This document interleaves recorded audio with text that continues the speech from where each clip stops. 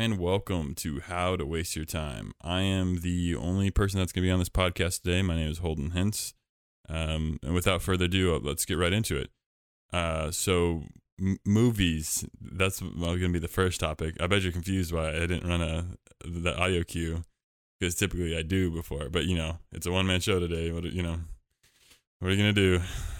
I'm drowning out here, and I wish I had a co-host or someone that would say something. I just wanted to. You kicked me off the show as I'm sitting at your desk. I just wanted to watch you drown. Yeah, clearly. I was trying to avoid dead air, but here we are, dude. here we freaking are. Well, thanks for everyone for being here today. We're in the beautiful month of May in the year of our Lord 2022. Some show updates. We just finished our Medium of the Month logo. We had it commissioned out by a guy named Alan Cortez, Flan Cortez on IG. He's a cool, soft, cartoonish type artist. And with the next issue of Medium of the Month, you should be able to click on it and the art should pull right up. So it should be a nice little treat for all y'all who like the How to Waste Your Time network. Yeah, it'll be made into a GIF that we can throw on Discord sooner or later. Yeah, the How to Waste Your Time Discord that doesn't exist yet. Well, I see it in the other Discord. Oh, DraftBunks Discord. Big shout out to the real Discord heroes. Yeah, because I see you posted in there too. Yeah, and then when you see it, you hit it with its own emoji. Right. Guys, I really thought y'all were memeing on me. I thought it was like a big meme where I was like, hey, send in, and everyone's like, oh no, let's pull a prank on and Holden, let's not send in. I really thought there's a deep conspiracy not to send us emails. Right. I thought I was either A, getting blackballed, B, I thought I was getting a coalition. Is that the right word? There was a coup. I think there was a coup against me. I really just thought it was a big ruse, like y'all were pulling a fast one, and I was going with it. I thought it was just kind of a bit that we had, me and you. Well, I did my last email discourse. The person said we will never make it in the podcast business as long as he's alive. So, who is he? Who's the he that they're referring to? I have no idea. Interesting and choice words. Probably a phishing email. Yeah, it doesn't sound poignant or specific at all. But look at us. Look at him. We got an email. We did. You know what? We did. We Old Faithful one, Ryan Stabell, aka Captain Stubbs, #1, shot us a freaking email, and as promised, we're gonna read it on air. If you hear my daughter, that's because she's saying, "Yeah, let's go, Ryan. Thank you for sending an email in to howtowasteyour@gmail.com." All right, so the email reads, "Hey guys, still loving this show. Always great listening in." I appreciate it, man. Really, really appreciate it. The Medium of the Month with Brian Keese definitely got me watching both sumo and curling for a couple weeks. I'm coming at y'all today with a musical artist recommendation. I was recently introduced to the band Polyphia and have recently fallen in love. My favorites are 40 Ounce, especially the music video. I read that as XD, especially the music XD, and Goat. But I've added a lot of their dialogue to my personal list. Their catalog. Thank you. I'm kind of far away from the screen here. I think it would have been better for you to read it, but he threw it to me anyways. I hope you enjoy them. Much love, Holden and D-Ry, with a little emoticon heart. Gotta love it. Thank you, Ryan, for writing in.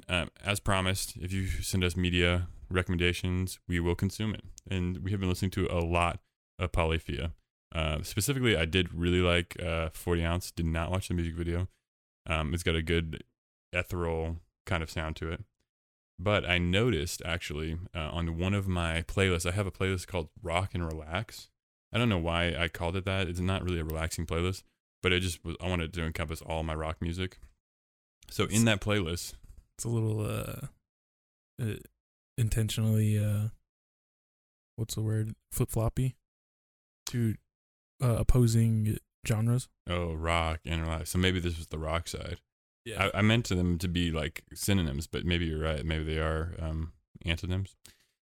So on that playlist, I had the track by Polyphia called "So Strange," and it starts off with this really like nice, like almost like math rocky sound, and then it like goes into like a I don't know if like Vampire Weekend's the right comparison, but it has like a lot more of like a indie pop rock type like chorus that like comes in. Oh, maybe like Arcade Fire is probably the best way to explain it.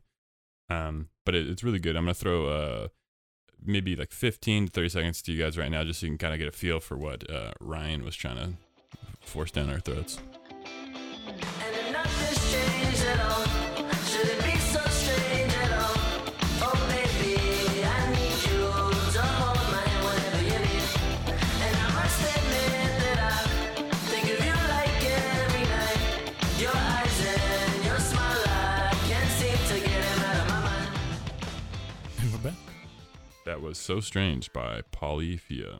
What about you, Ryan? What did you think of them? I was about to call them new metal because I heard that term recently. Oh, in like NU metal? Yeah.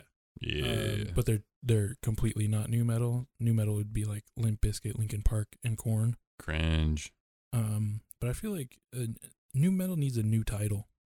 Yeah. On their Spotify it says hip hop, jazz, R&B grooves. They're blending instrumentations, blending technical weaving instrumentations. Yeah. I don't know. I feel like they're far beyond any genre. Whoa. Not to say it's like they're crazy amazing. I enjoy their music. I knew of the song "Goat" by the video, not by name or the song name. So I was pleasantly surprised when I was like, oh, I know this. You should watch their videos. They're pretty. They're pretty. Like they're very nice for I guess a rock music video. I think if I'm remembering correctly, "Goat" is like this weird church theme, cathedral theme, and it's like flipping between light and dark with the battling guitars and bass. Yeah, it's spelled goat like Grace of All Time, but I think it's meaning like goat, like Satan, like is a goat kind of thing. Yeah, so it's got a little connotations in it. But for me, I'm gonna go ahead and play Goose.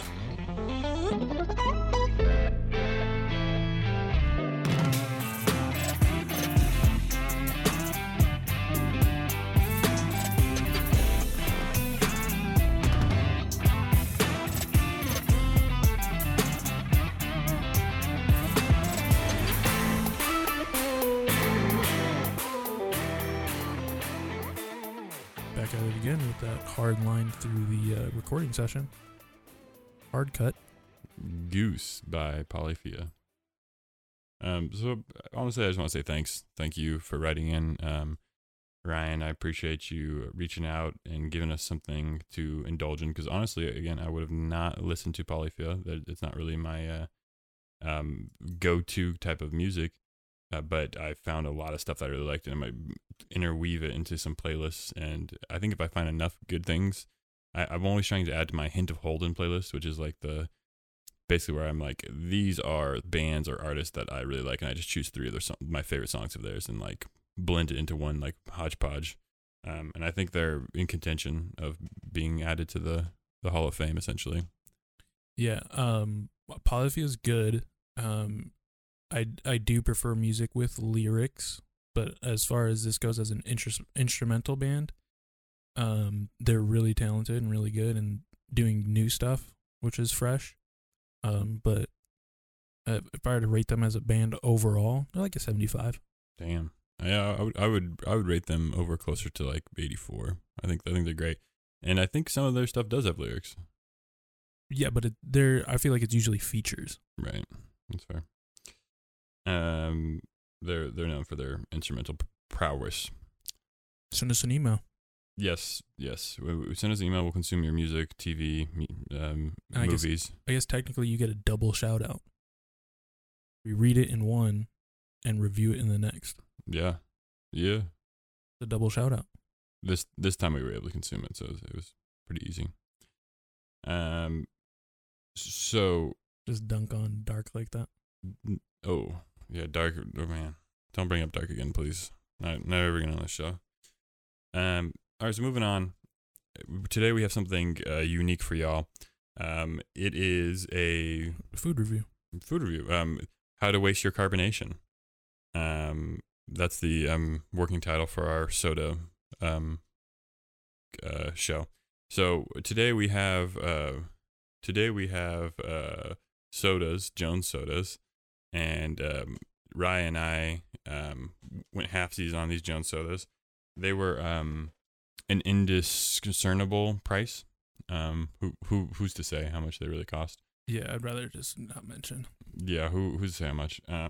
What they are Jones sodas, but they're Mike Tyson sponsored. That was obviously the push, right? If they're just normal Jones sodas with nootropic would be the term. If they're just normal then we'd kind of I would have totally skipped over them. yeah, I would have never sent it to Rye, but because Mike Tyson's featured on it, and there's a picture of him kissing his pigeon on one of the two flavors. Of course, big dum-dums like we are, like, oh, we gotta try this dietary supplement. So we have already tried both flavors. Full discretion. This is us trying it again 2 weeks later. Are these opposite flavors, or are these we swap flavors, right? We swapped flavors, yeah. Okay. So the two flavors are Tyson's Punch, which is more of like an orangish, like almost looks like if you didn't know any better, maybe like a orange soda, like Yeah, like a an Fanta. orange soda for sure. And then Rye, what do you got? Similar with Tiger's Blood. It's like you'd think something cherry or something strawberry about it. Yeah, it could be like a strawberry Fanta, like colored. Yeah. Out of glass bottles. Also worth a mention, there's immediately picking it up and looking at it, there's a lot of particles. It is a technically a dietary supplement, not just a soda. So I understand why there's a bunch of stuff in it. And that stuff being lion's mane extract and what else is in this garbage? It's like L-theanine, N-acetyl tyrosine, Hericum erinaceus, some caffeine added as well. And that adds up to be 550 milligrams. So I showed this to somebody who was actually like a dietary person. Dude. And they were like, nah, there's not enough in there to like really make a difference. I knew it immediately. Yeah. That was definitely a pop. That's a pop. That was a pop. So bottoms up, we're gonna take our first sips. We're alternating sips so that we can kind of give the notes as we're the other person's drinking. So hit the Tiger's Blood. Like I said, this is a swap in flavors, and I liked that one better than this one. Tyson's Punch. But it was funny when we drank them last time. We both decided that like the other flavors were too strong. But I think it was a cross contamination because we were just tasting both of them at the same time. Right. So it was like, oh, this one's too strong. No, yours is too strong. But now I see why you like this one. It is pretty like just mellow, sweet cherry. Right. Yeah, and he did prefer the Tyson's Punch, the orangish flavor. On second run, I think I'm gonna raise the rating a little bit. It's not bad. I would call it a sipping soda, much like how I felt about Coke Starlight. It's just one of those ones you kind of just sip on periodically over the course of a couple hours, which would be perfect for this podcast. Tastes like a camping trip. Mm-hmm. So, right now on Tyson's Punch, I'm gonna give it a Tyson's Punch. I'll probably give I think I'm bumping it all the way up to 7-0. I think it's good. Mm-hmm. I think it's definitely the better flavor of the two. It just I don't know what I expect, but it's just orange soda is infinitely better, like Orange Crush or something. Yeah, it's just better than this, and I don't know what. I think they've nailed that artificial natural flavor better than most other flavors. Right, and I don't know what I could like. I'm almost like thinking to myself like, can this make me feel something? Can this, because like sometimes if you have like beta alanine, which is like a pre-workout, like you start getting like itchy, or like because your pores start opening up, or they like they're burning a little bit. You get something out of that a little bit. This doesn't really make me feel anything. I almost wish that it did, because that would make it more interesting. I don't even really feel like I have more energy after I'm drinking it. You feel Yeah, see, I can't even say I'm like, oh, I feel clearer in the head, and it's like that kind of just happens. Like, let's see, I woke up at like 9 o'clock today, and it's now, we're 10 till 1 o'clock, and it's like, yeah, my body is fully awake now. Yeah. I'm restored from my sleep, and I'm like, I have my afternoon ahead of me. Like, yeah, I feel clear headed. Yeah, I've been up since 4 a.m. So, you know. How you feel? How you feeling? Hashtag baby life. I what happened was we fell asleep last night on the couch, and then I woke up and I'm like, crap, I gotta do bottles. So Bottle service. bottles. Okay. Well, this has been How to Waste Your Carbonation. We have some liquid deaths on tap, ready to wash down our Jones, almost like our chasers. You know, nature's candy. Yeah, if you hear us hitting little sips, just know it's the Mike Tyson's Tiger's Blood Jones Punch. Did you give your rating for If I were to rate Tiger Blood? Tyson's Punch, I would probably give it a 75. Okay. If I were to rate Tiger's Blood, I'm cool around a 70. Cool. The overall box, I'll say it's a 79. You get funny pictures. It's cool. Oh, I forgot that the caps. Ooh, inside the bottle caps they have some kind of thing. What did yours say? Mine's pretty good. Mine's pretty good too. I feel like I should follow yours. Really? I don't know. Mine's a hard one to follow, but here we go. Mine says, go and pet all the dogs. Yeah, well, mine says love conquers all. So damn, good call to follow. Pet all the dogs. Yeah, go pet all the dogs. That's my. Is that a Jones Soda thing, or is that like? I feel like that's a Jones Soda thing. I wonder if Mike Tyson actually said that. He's like, I just want you to go pet all the dogs. Just anyone you see, just walk right up to and just start petting it. If you were to say, love conquers all, maybe that's a Mike Tyson quote. If you're like, I love petting dogs. Like, nah, that's probably not a Mike Tyson quote. Go and pet all the pigeons. They all need love too. They deserve it. You just don't give enough pigeon love. Every dog you see on the street, I want you to go pet it. Service dog, police dog. I don't care if it's a working dog or not. All dogs need love, and love conquers all. Big shout out to the wife. She hates it when we do impressions for longer than 2 seconds. So that one's for you, honey. I'm gonna do the rest of the show as Mike Tyson. Now moving on to movies.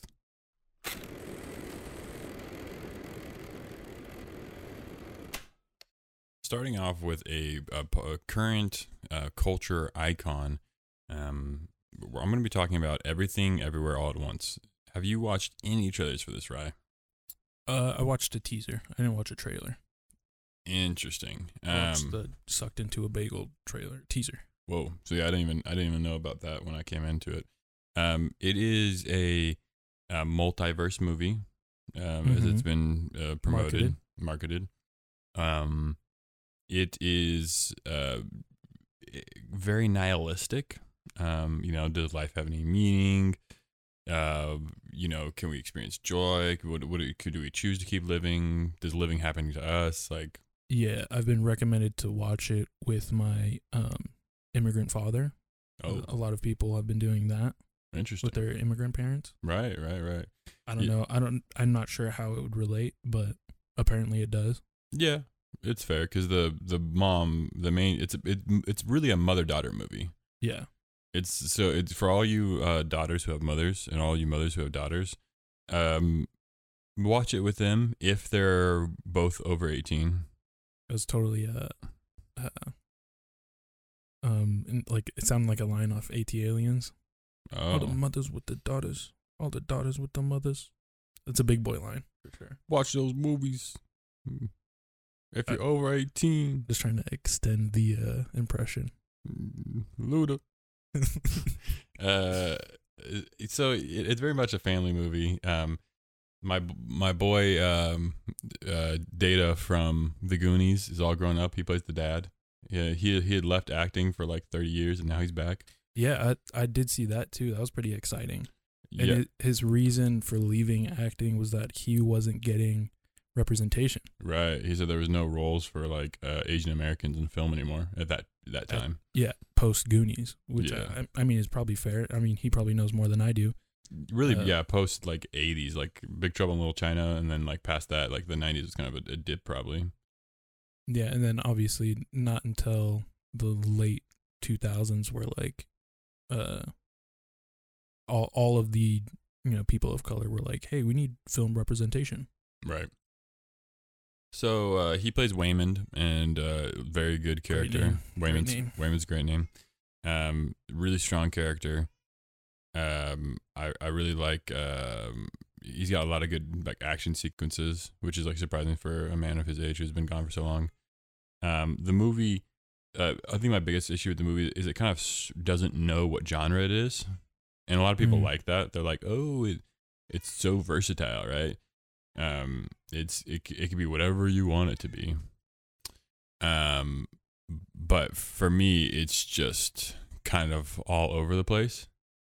And I think that's by design, but it's not like all over the place, like Into the Spider-Verse. That movie's all over the place. You know what I mean? Yeah, I was about to ask, because like the only basis of multiverse movies is 2 Spider-Man movies that I have like in my head.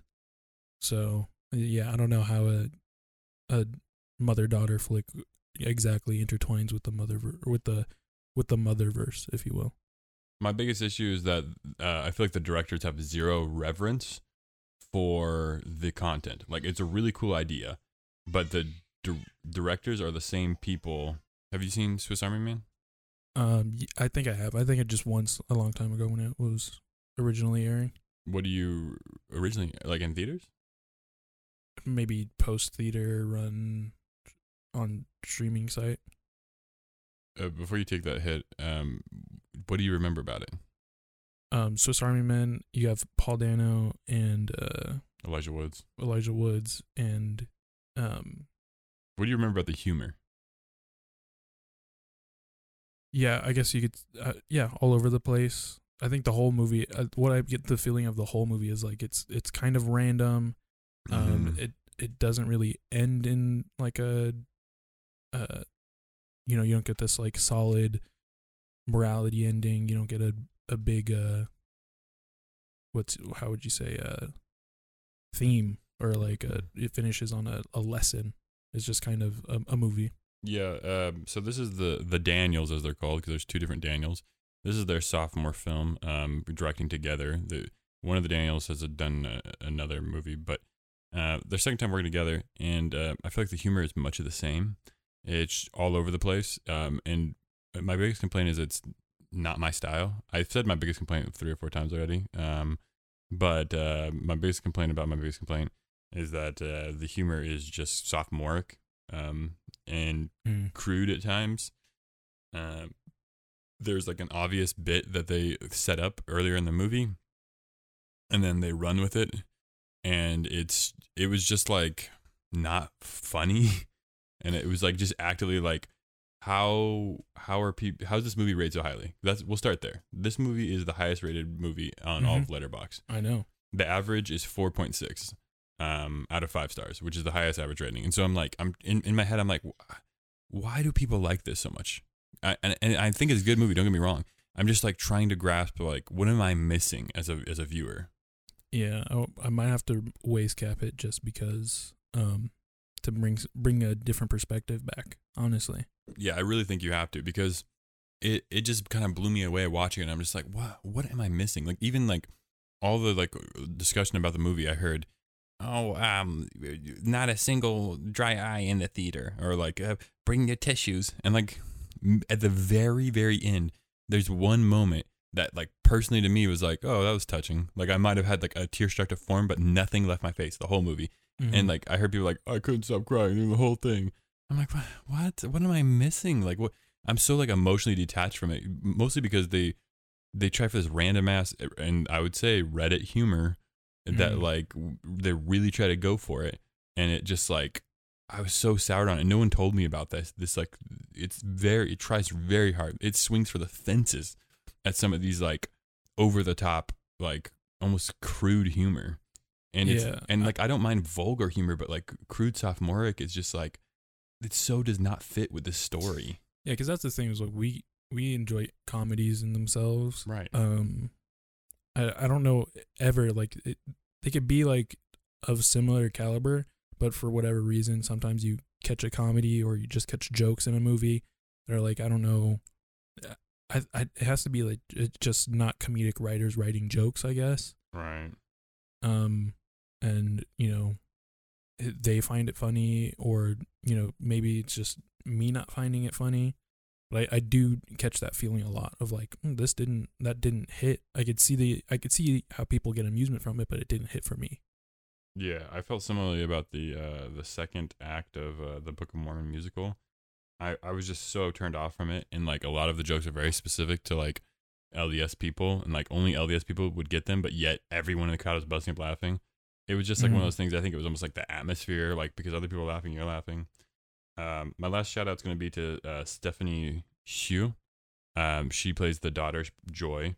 Her role is very, very dynamic. Because she's, I won't say anything about her, but she has a very dynamic role in the movie, and very impressive. For someone who's just making their first like major debut in a role, I think she killed it, and I think that was they did a great job casting her. And that's got to be like the highlight of the whole thing for me, is that she proved herself, and I can't wait to see the next thing she's in. And I just hope it isn't like a Last Christmas with Emilia Clarke where she just plays like a normal like girl going through her struggles. Like I want to see her in a dynamic ass role like this again, because I think she'll kill it. Like she could ethnic best friend. Yes, I don't want her to be an Awkwafina either. Like I want her to be like something really like powerful, dark, or mysterious. Like even like she could play in a thriller movie. You know what I mean? Like she's that good of of just a dynamic actress that I want to see more of it. Rating 79. I think it's on the cusp of greatness. I wrote a whole review on my Letterboxd. My name is Boysen, Boysen. Check it out if you want to see more thorough details on that. But overall, it just missed the mark for me. Very good movie, just not great. And I kept wishing that there was something more, and it wasn't so like the highest highs were great. The highest highs were astonishing, super great like sequences, but the lowest lows were just like, if this was any other movie, I'd be giving this at like a 35, 40. Wow. Really.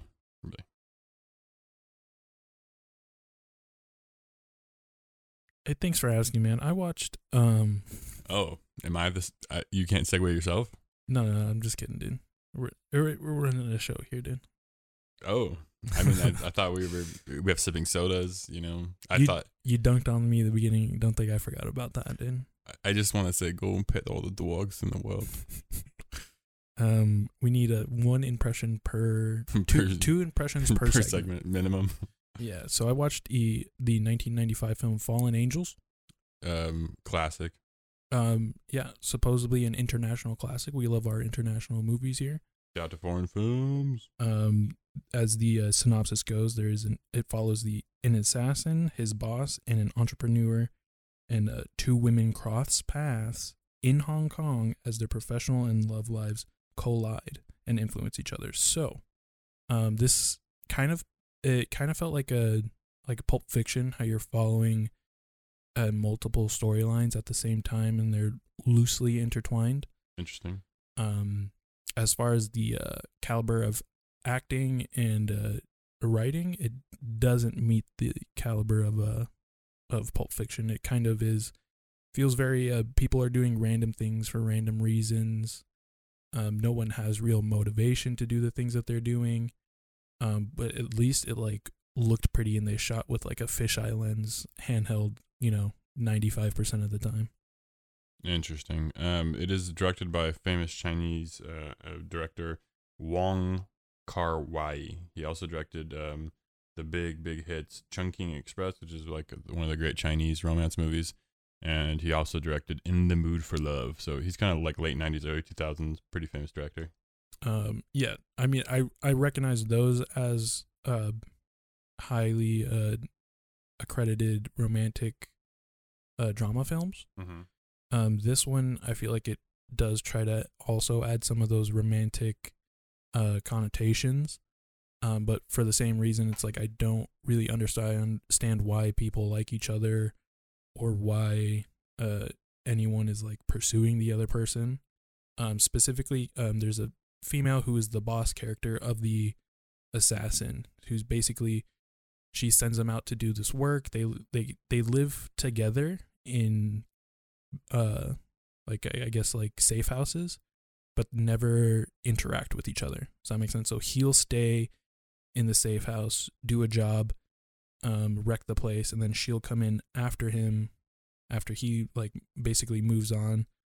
She'll like clean the place up, and she'll like smell his sheets and like lay in his bed, and it's all very like yeah, like it's just like if you like love or like fiend after this guy, you're also sending him on like murder missions. And yeah, I find it all just, the character motivation, I just find it interesting. I don't know if it exactly is seated in reality. But then you also find this entrepreneur, but in reality, he kind of just is like a vagabond. He like walks into businesses and like pretends he works there to basically like rob people. Like sounds kind of like Oceans as well. Yeah, like he hijacked this like ice cream stand, and he like would open it up after hours, like after the owners were gone, and then anyone that would like come up and, you know, just want to buy a regular ice cream, he'd like pull them by their collar and be like, "Oh, you're buying gallons of ice cream today." You know what I mean? And just pocket the money. Also because why not? You know what I mean? Like there's no reason for him to be doing this. He's just an able-bodied kid. He might be a little like eccentric in the head, and he likes to like act out and be goofy, but like also like what's the point of, I guess technically not hurting, but like strong-arming these people? It just didn't it just went, maybe it's all just going over my head. And then after the towards the end of the movie, you have this kind of like ending that also is just like, for one, it was inevitable ending that I kind of like saw from the beginning, but also it was kind of just like why, the entire time I'm just questioning why characters are doing what. All right, so what do you got for us as far as the ratings go? 79. Okay. I'm right there with you. We're almost tied. Yeah, it's almost great. It looks great. I love the look and feel of it. Right. It's all my favorite stuff of like grimy, fast-paced, blurred vision, fisheye lens, handheld camera, you know, very strong close-ups of people like walking fast, like all that stuff really cool and gives that anxiety factor, but I just kind of like don't know what everyone's doing and why. Has nothing to fear.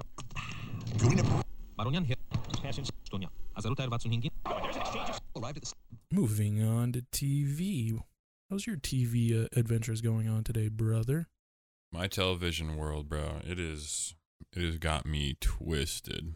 So we just finished Moon Knight. I think it just aired its 6th and final episode a couple weeks back.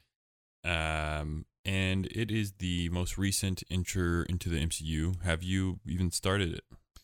No. Did you know it was a thing before looking at my list? I knew it was a thing. I knew it because Oscar Isaac is a great actor, and I he's one of your faves. Follow what he's doing closely. I don't know if Moon Knight had a lot of draw for me. Really? You didn't like the comics? I've never read any Moon Knight comics. You've never read any Moon Knight? Wow. I've got a couple for you. He's in Batman Arkham Asylum, isn't he? Not as a playable character, but as like a side quest. Bruh. Are you listening to yourself right now? Moon Knight?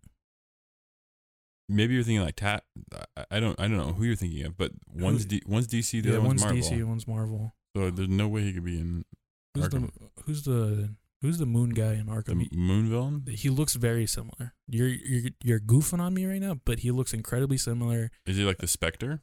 Maybe it's the Spectre. He's like, it's literally a dude dressed in completely white. His eyes light up, and something to do with the moon. Like I know you're trolling me right now, but it's literally the same guy. Hood and cowl, like everything. The only person I can think that looks anything like Moon Knight in DC is the Spectre. No, not the Spectre. I'm telling you, white cape, white face, glowing eyes, something to do with the moon. Batman, I think Batman and him box for a second. But he has magical powers. I'm also thinking Teen Titan in my head. It's like Slade. No. Dude is completely white, exactly like Moon Knight. All right, I'll give you some time to look it up if you want. Go for it. Is Dude. it Eclipso? Is it Eclipso? No, I'm telling you. All right, go ahead. You take some time to look it up. I'll talk to you about Moon Knight. So, Moon Knight comes from a lineage of DC TV shows that have all been hits, honestly. We have starting WandaVision, Captain Winter Soldier, Loki, Hawkeye, and now Moon Knight. So there's five shows. Moon Knight, I'm safe to say, another hit. It is a little goofy. It is a little all over the place. It takes inspirations from already super successful series such as like Indiana Jones. It feels like a little bit like Tomb Raider. Feels like a little bit like Uncharted. And it feels a lot of like the TV show Legion, which is the X-Men Marvel TV show. Moon Knight has always been pretty weird, so I was wondering how they're going to do it. Because I don't know if you knew this already, Dear Eye, since you've never read any of the comics, but Moon Knight suffers from DID. Yeah, I got that too from trailers, like a split personality type thing. But I don't think you realize how much like that is the show. Like it is Oscar Isaac playing two different characters in the same body. That is like a large part of the show. It almost felt like when I mentioned to you guys about Finch with Tom Hanks like being the only real actor. Yeah. A lot of the times it's just Oscar Isaac acting with Oscar Isaac. But also Ethan Hawke kills it. Ethan Hawke's a very good actor, so to finally have him in like an MCU property. Ethan Hawke goated. Ethan Hawke's absolutely goated, and he does a really good job at this character. I think Moon Knight really works from a non-commercial standpoint. It's just a lot of fun to watch, and it's a lot of fun to have develop. The first episode is super good at like trying to come up with this like mystery type thriller, and there's even like elements of horror that don't really carry into the rest of the show. The show is actually very heavily influenced by Egyptian mythology. They couldn't have a white guy dressed in all white like that. No, I mean I guess they could, but Clan Man. Oh damn! I didn't even think about that. But the Egyptian like mythos is huge because there's the Egyptian god Khonshu, and that's where Moon Knight kind of gets the powers from and whatnot. So it goes down that rabbit hole in a big way. A lot of it takes place in Egypt and around Cairo. So the setting is based in Egypt? A lot of it is, yeah. A lot of it's in England as well. It features an Egyptian actress who plays kind of his like other side. Again, a lot of it is mystery. You're kind of figuring it out as they unravel it. Like they are very patient with the storytelling. And I appreciate that because it's only 6 episodes. So you kind of have to like either rush everything in the first episode or take your time, which they decided to. It does leave open-ended. I think they kind of set it up for a season 2. And overall, I think it's a great show. Like great action sequences, great acting all around. Very creative. The CGI could use some work. They have some big old Egyptian gods. They're like, goofy 3D renderings. Absolutely goofy 3D renderings. Like wife is laughable at it. She kind of stopped caring about the show. But we still got through it. We got through all 6 episodes. I liked it a lot. I thought it was great. I'm giving it 82. I think it's better than Hawkeye, but not as good as Loki. But I think Loki was probably the best. That's where I'm at right now with it. Yeah, I'm pretty PO'd at Google right now, making me look like a fool. Yeah, he spent that whole entire time I was talking, and I was vamping for him. Couldn't find a single damn thing about it. But I even found an article like this character is Moon Knight's equal from DC. And it's about Batman, right? No picture, no nothing. Didn't even mention he's listed as another Batman villain. No picture of him, no name for him. So that's as far as I'm going to get. I'll have to replay the entire Arkham Asylum. Until you get to that point. Arkham City, yeah, until I get to that point again. Then you can drop it completely. Yeah. Until I'm going to go home. I'm probably going to Google for another 45 minutes and send you pictures. But other than that, sounds pretty cool. Yeah. And if you hear a voice coming in right now that sounds like, Hello, this is the edit from the future. The person whose name is, if you hear anything like that, then that means that D-Ray actually did send me something conclusive. If you don't hear that right now, which is more than likely, that's because D-Ray couldn't find Jack's. Ask me about my TV, dude. Oh, I forgot. That's how we do it. I asked the segment. I do like the transitioning thing. All right, hold on. Let me back that up. So D-Ray, what did you watch on the television screen? On my phone screen, I've been watching Fargo. Oh, that's what you're going to be talking about. Yeah, that is what I'm gonna be. Did I have anything else listed on there? No, I guess that's all you had. Yeah. Well, the reason it has been on there for a while. There's 4 seasons of this show. Damn. I'm parked at season 3, in between 3 and 4. Which season has a Mary Elizabeth Winstead? Is that season 4? I mean, you're saying words to me. You said someone's name. I don't know her face. That's Ramona Flowers. Mary Elizabeth Winstead. She's. You know, No. She plays. I couldn't tell you. What season was Mary Elizabeth Winstead in Fargo? I'm a face guy, not a name guy. Okay. If I see your face one time, I'll remember it for the rest of my life. I can draw it. You tell me your name, you might as well have told me what time it is. Other questions asked are, who is Mary Elizabeth Winstead? Same. All right, so me and Google are on the same page with that. Next question: are Mary Elizabeth Winstead and Ewan McGregor a couple? So it's the 3rd season. She plays Nikki Swango. Yeah, so she's in the 3rd season. I really did not know her name. You didn't recognize her as Ramona Flowers from Scott Pilgrim vs. the World? Maybe in my head, but not. The character she plays is very different than Ramona Flowers. But overall a good performance. Yeah, is she So I mean, I feel like I don't need to break down all, because every season is a different true crime story. And the setting is the Midwest, whether it be Montana, Minnesota, just overall the greater Midwest. And it's very interesting. Every time, similar to the movie, it's like this is the town's like first murder in however long, and now you get this single, like, either, you know, small town Minnesota sheriff just decides to put everything as far as detective work into this one case because they find it interesting, and they have the actual like gigabrain, like, intelligent angle on it.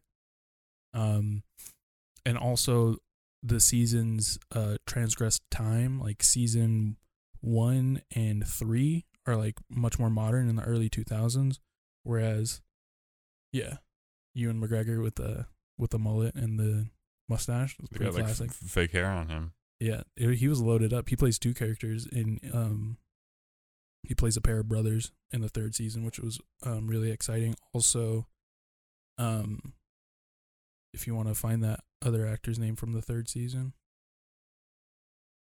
as I say to myself, as I Google. You want me to find that? No. I was just looking for it myself.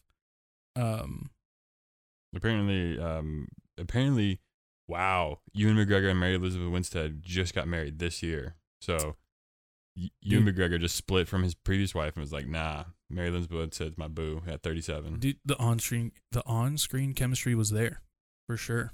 But the 3rd season's David Thewlis plays one of the most, like, disgusting, makes me so uncomfortable every time he's on screen, rude and like intelligent villains that I've had in recent film and TV. And then also from the 1st season, I really enjoyed Billy Bob Thornton's villain. Yeah, because he was a very charismatic and likable villain. Interesting. But like I said, overall, these are true crime stories, and they're told apparently to the T of truth, as the opening says, as in respect to the survivors. This is told as a true story, and they're freaking, like, just like Fargo, they're the wackiest, dumb, harebrained Midwestern crime plans that you could ever watch.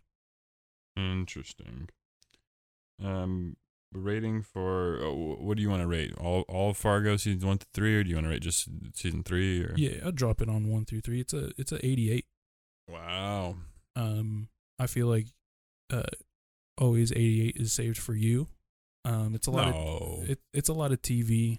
But I think as far as like cinema goes and how funny and goofy the characters are and how much entertainment value I got for it, I think it's a pretty great show. Right on, man. I love the movie, so I think I need to give it a chance. The problem is so many good TV shows out there. Yeah, but I also know that, I mean, that's always the crux of the show, right? Is there's so much stuff to watch and not enough time. But if you like, it's very specific. It's even closer to Burn After Reading, I'd think, rather than Fargo the movie. If we're talking about Coen Brother films, you feel Yeah, me? if we're talking Coen Brothers. Daniel Gracie. Oh! Spinning back fist. It is all over! Wow! Just like that! All right, brother. Crack open a cold one with me because we're talking about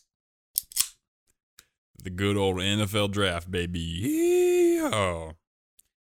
We're talking about specifically the 2022 NFL draft. And here's our on the draft, down on the streets correspondent, Holden Hintz. What do you got for us, Holden? What's going on down there? You're coming in a little spotty, Darian, but I think if I heard you correctly, you too, sir. So today I'm going to be really talking about this round 1 of the draft because that's all that happened today, and it happened here locally in Vegas, where we report our news from. So I'm here to talk to you about specifically one pick, only one pick that matters to me, and that was the number 3 pick in the NFL draft. This was a very interesting pick because it belonged to, as you know, my personal favorite, the Houston Texans. They haven't had a top 5 pick since they picked up Jadeveon Clowney. I think that was back in 2016, 2017. And it was a defensive end who ended up getting traded away to the Seattle Seahawks. Really kind of came onto himself after he left. But this year they went for another defensive player, not an edge rusher, not something that they need desperately, but instead what they decided to go with was a cornerback. Now, Texans defense has been known to be a little spotty in their secondary, so Derek Stingley Jr. was their pick. This is a guy that I would have not called the best defensive back in the draft. That would have been Sauce Gardner, because his name is Sauce Gardner. That's who I would have picked because he's also a cornerback, and he got picked number 4 and not number 3. That's neither here nor there. But Derek Stingley Jr., he's a guy with character issues. I'm not sure why the Texans picked him up at number 3. People expected him to fall all the way down to like 15, but we did. We reached for him. As a fan, if I was there, I would have cheered like every other fan does. But what are we cheering for? Let's be honest here. You know what I mean? All right, now back to you, Darian. Yeah, Holden, it sounds like you are probably one of the most biased correspondents we've had. I don't know how you got the job, and even in the job, you're not doing the job of reporting on the overall draft. Thank you very much. Rating? I'm not hearing you correctly. I think you said great job reporting. Okay. I heard those words. And then I heard go and pedal the dogs. Did you? I'm not sure if that's coming in correctly. It's a little spotty down here. A lot of loud fans around me, and a lot of upset Packer fans. I don't know why they're throwing beers, and these Cowboy fans. Rating. If I had to rate the draft, I've kind of come onto myself this year. I think I'm giving it a 70. Because it's fine. Like it's good. But I think I'm glad I wasn't there. I almost had FOMO. I'm like, hey, when the hell is the draft ever going to come to my town ever again? I mean, I'm here now, of course, but I had a little bit of FOMO. But then I thought to myself, what would I be doing there? I don't drink alcohol. I don't really associate with Texans fans, not because they're not good people, but because they're probably general sports fans assholes. And I just think there's nothing really going on down there for me. So, it's good, but it could be better. Yeah, I mean, as far as like, it is kind of one of those things as an NFL fan is like, oh, I would like to attend the draft. I don't know a player, Right. I have a team, but it's like, do I really care who they're picking up and, dropping? Like, it doesn't really matter to me. What does anyone do at the draft? Right. I mean, the bottom line is I think the NFL draft has so much like hype for no good reason. Like they've generated so much money off of the draft. Whereas like MLB draft, you couldn't pay people to watch the Major League Baseball draft because they know how insignificant it is. So maybe it's because in the NFL you have those first round picks usually get a guaranteed contract, whereas like MLB, the picks don't matter. Like I think Kyler Murray was drafted in the MLB draft and it just didn't matter. He still went to the NFL. Yeah. Nothing is set in stone. But it's like in the NFL, they make a whole spectacle out of it, and Roger Goodell gets really big into it. Like he loves when people boo for him. Like he really like ham fists the character up. Like this year he had a special dap with the Kayvon Thibodeau from the Oregon Ducks. Once he got drafted number 5 for the New York Giants. You haven't seen it? He had like a special dap. Like he came up on stage and they did like this like thing they had rehearsed beforehand. Like there's a definitely some showmanship to the whole thing. I think the last NBA draft was like just done over the phone. Like everywhere else does it so differently. NFL makes such a big deal of it, and I think the reason why is because it brings hope. Right? That's the whole thing. Is like, oh, this one player is going to change our entire team. Yes, we were 4-13 last year, but this year because we have Derek Stingley Jr., he's going to get interceptions. He's going to change the tide of the defense. Everything's going to be better, Yeah, I do think that's it. It's like, for whatever reason, NFL fans just decide that the previous season doesn't matter, and it is changed by the draft. Like, I don't know what it is about the NFL. I've never thought that when it comes to the draft or even like across sports like NBA or anything like that. I've never been like, this guy was drafted? Wild. I did watch, I think I do remember watching LeBron James get drafted though. Whoa. 04? Yeah, that's a childhood memory for sure. Other than that, it's like, why would I watch it? Even the NBA draft, because who else was like recently drafted in the NBA that like I'm just not excited for those players really. Luka was drafted after Lonzo. Yeah, like who cares? I was watching it. We were shopping at Ross, and I was like, I had like it pulled up on my phone, and like I had it in like the cart, like, and it was like playing, and I was like, do NFL draft, who we picked up, okay. But I mean, at least I did listen to some pre-draft coverage like the coming up week, so I knew some names. I'm like, okay, this is who's in the ballpark. At least they didn't pick up an offensive tackle with that number 3 pick. That would have like pissed me off. But I mean, overall, I think just people get excited for no good reason, because and even we're keep comparing it to basketball. If you have one good player that could change your season, like 1 out of 5 of your starters is now this incredible player that you drafted. That could totally change the tide. That changed the Mavericks, the Dallas Mavericks. They're completely changed because of Luka Doncic. Whereas the Texans' one cornerback isn't going to make a difference. And the only reason I think the draft was on my TV when I was a kid was because of LeBron James. Not because of anyone wanted to see where, how their team was doing. It was like, oh, where's LeBron James going to go? I think that was like the number one thing. LeBron James. There's a quota for our impressions. First segment. Yeah. All right, bro. What sports you got to speak into the worlds? A late arrival. This was last weekend. What do you got? The Creator Clash. Moment House boxing match set up by the goated Ian Idubbbs and his girlfriend Anissa. It is the charity boxing match between YouTubers who the skill wasn't necessarily all there, but the heart was there for sure. Oh, I mean, it done completely in the respect of boxing, which was the whole idea of it. Because previous, creator boxing or, your Logan Pauls and your Jake Paul fights, like they're all pretty specifically like, we want the drama, we want this big media buzz. Right, some narrative. Right, I want Jake to get freaking Tyrone Woodley tattooed. I want Tyler Woodley to get this tattooed. And it's like it's all pretty tongue in cheek, goofy. Sure. Whereas this, it's like you from the beginning, every time anyone got interviewed about their opponent, it's like, I respect this guy. He's been working for 6 months just like I have, and then we're gonna go fight. So it's like, let's get it on. And I that's my favorite part of boxing is like, yeah, I like to see a much more respectable competitive fights. So I heard about this because people were talking about it on the MinMax Discord, and I was like, oh, this is interesting. I didn't know about it any time before that. I really didn't care about anybody on there. I'm familiar with the Super Mega guys. I think they're kind of funny. I've listened to some of their stuff. Their music is comedic. I'm familiar with iDubbbz, of course. I don't really watch his content. Of course, the guy from Epic Mealtime, Haley or something like that. Harley, yeah. Harley, thank you. And that was about it.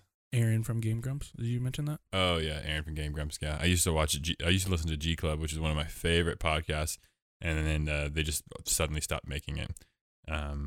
So that's unfortunate. But from what I saw, I enjoyed it, and I did watch the iDubbbz fight, which went the full 5 rounds. Mm-hmm. It was a little sloppy though. They thought it was like 3 3-minute rounds or something like that, or 4 3-minute rounds. Turned out to be just another 5 2-minute round fight. Yeah. When it ended early, the announcers were clearly like, wait, was it 3 minutes, 2 minutes? How many rounds? And it's, but at least the structure of the entire show was much like a traditional boxing, right? Like setup where it's like you have a prelim card, you have a fight card, and you have the main card. Like it. I mean, I was stunned how professional the commentary was. Yeah, for sure. It was Critical was one of the commentators, Moist Critical, and I could not believe how much he held back. Like, he could have been making like dick jokes left and right, and like tons of different, like, comparing it to his type of humor is like, that was much like my mom when she's watching Downton Abbey and falls asleep on the couch. You know, he could have been making stuff like that the entire time because that's his type of humor. And he opted out to do real like boxing commentary. Like, that's straight right, went right through him, and you can see he's hurt now. Yeah, stuff like that. His jab is there for him right now. I don't think through the entire broadcast I heard this is nuts to butts action, which is surprising. Right. I almost like thinking back to it, it's like, oh, I'm a little heartbroken I didn't hear Critical say this is nuts to butts action. But in, post fight, it's like, oh, I don't think it needed nuts to butts action commentary. Right. But that being said, I did really enjoy Snoop Dogg commentating the Mike Tyson and Roy Wood Jr. Yeah, and that was like a couple uncles fighting at a cookout. Yeah, that's a classic line. Classic. So just run through the fight card really quick. I don't want to explain all these people and what they do. Just their entire category is they're a content creator somewhere on the internet. Right. Whether it be like animation, TikTok, YouTube. Some people just do, you have other people on here who are like kind of like engineering backgrounds, but they create videos on YouTube. All very interesting. Start with the very first fight straight out the gate was Matt Watson of Super Mega and Dad, the creator. Good fight. Yeah. That was one of the ones I watched. Solid fight, solid 20-second fight. I had heard that this one was kind of like a setup to throw Dad a free win because Matt Watson, for one, is not built as a fighter, and that's a common thread you'll see here. Not a lot of these people are built as a fighter. Yeah, whereas Dad is like an actual like almost like semi-professional dancer, and he's like very fit for his age. But nonetheless, I also believe that Matt Watson didn't have like the same time to prepare for the fight as other people did. So he got mopped up in 20 seconds. Good fight though. I mean, he didn't get knocked to the ground. He wasn't like knocked out. It was just stopped after he was unable to defend himself. Next up is internet comment etiquette with Eric, who's also a YouTube classic, and some other guy I do not know, DJ Wealth of animators versus games. You know who I would have liked? I would have liked to see the guy who review bra, the guy who reviews food. I would have liked to see like his little scrawny ass go out there and be like, "All right, I expect a good fight from the gentleman across the ring." Yeah, but he's like legit like has had health problems due to his like size. So I don't know if he could stand up. I don't know if he can hold up 16-ounce gloves. I think Internet Comment Etiquette and DJ Wealth, I think they went the distance, which is surprising considering Eric is like a pretty avid like smoker and drinker in all of his videos. So it's interesting to see him like. I think one of his quotes is like, "There's nothing like nothing to motivate you more than getting like punched in the head." That's how he described his fight camp. So nothing better than sparring than getting punched in the head, like to make you spar better. What was the standout fight for you then? By far my favorite two fights is going to be the ladies, Justin Minks and Yodeling Haley. Okay, I know Minks. I've seen her on some content before. So that was a good one? That was a great one because for one, they were decent boxers. They can, for the most part, throw heavy punches and move their head. But you had this like, this was also 5 rounds, I believe. Yeah, I think most of them were. Most of them are 5 rounds. So we had like the first 2 rounds of this. Yodeling Haley was just like basically teeing off on Minks. Minks wasn't like. Didn't have her defense set up that well, and she was eating jabs over and over again. But she had this huge rally basically in 3rd and 4th round where she just dropped her hands, and she could tell that she had way more power than Yodeling Haley, and Justin Minks just ate a ton of shots until it got the TKO. Wow! Like just through raw power and a tough Irish chin. Incredible. And then what was the fight of the night? Fight of the night is still going to be Hundar from Muscle Party and AB of the H3 podcast. Oh, I forgot about AB was out there. Yeah, so besides, I mean, iDubbbz and Dr. Mike was the main fight, but I still think the most competitive fight was going to be Hundar and AB. Okay, that makes sense. They for sure took the most into boxing as far as like technique and skill. Right. They were the only fight that I actually saw useful, legit clinching, which is huge.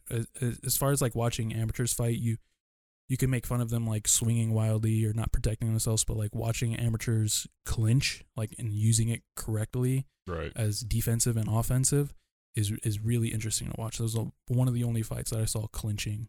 iDubbbz and Dr. Mike had some clinching in it, but it was like every time they broke the clinch, Dr. Mike was just throwing on like just punishing him. Yeah, but it's almost like dire clinching. Like you both of you walked too close to hit each other, and then you just grabbed each other. Right. Whereas like Hundar and AB's getting hit up a little bit, so he does like an over-under clinch and is throwing shots from underneath, like to get distance and to get a little bit more shots back at him. And I was like, oh, that was actual boxing.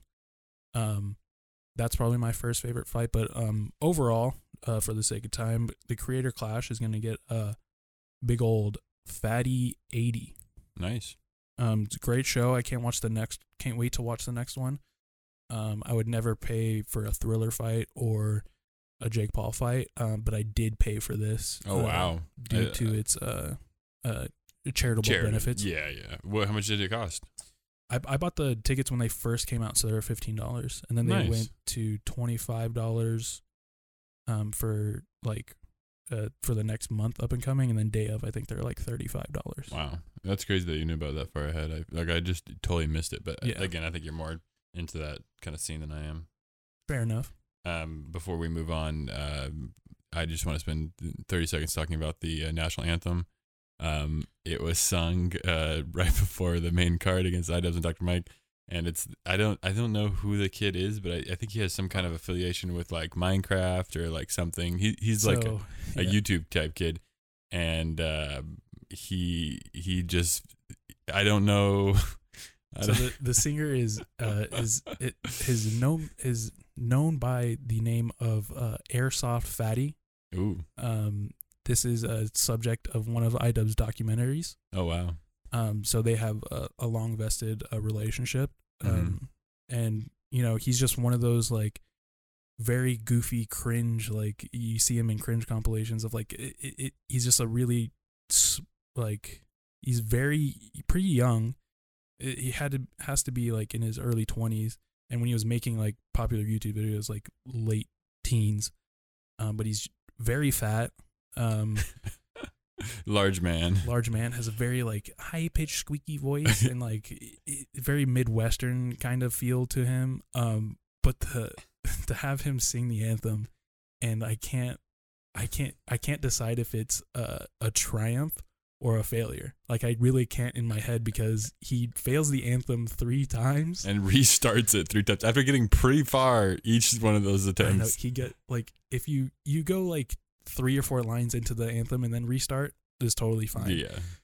The second time he messed up, not only did he have the entire stadium singing with him to like back him up, and he was still tripping over lines and flubbing lines, and then he's like, wait, I gotta restart. My bad. What did he say? This is the second try part 2. When he started the 3rd time, I lost my mind when he said that. Second try part 2. I was like, I don't know if he's that's what I think is. I don't know if he's a genius and like went out there and like rolled with the punches, right? Or if he was like really like just that nervous and terribly failing and like just couldn't get over it until finally the 3rd time, where he kind of just it was like full blackout, like just went through it. Right. He was like, he like finished and was like, "Get this mic away from me." I have to say, it's got to be top 3 all time national anthems for me. Like it is absolutely incredible. Yeah. I would definitely, if nothing else from that, find that national anthem on YouTube, listen to it. I'm sure it's under Airsoft Fatty, the Creator Clash national anthem. I could not stop laughing. It was like, so I don't know how the crowd was able to get through it, because if I was in the crowd, I'd be dying. It's just it's perfect for that type of event as well. Yeah, and if you know the documentary of iDubbbz, it's like he is a guy that like triumphs through his his own forthcomings and downfalls. So in that sense, it's like I do find it quite endearing that he's like, "This is the second chance part 2. Let's go." And I'm like, dude, yes, Airsoft Fatty, you're a Chad.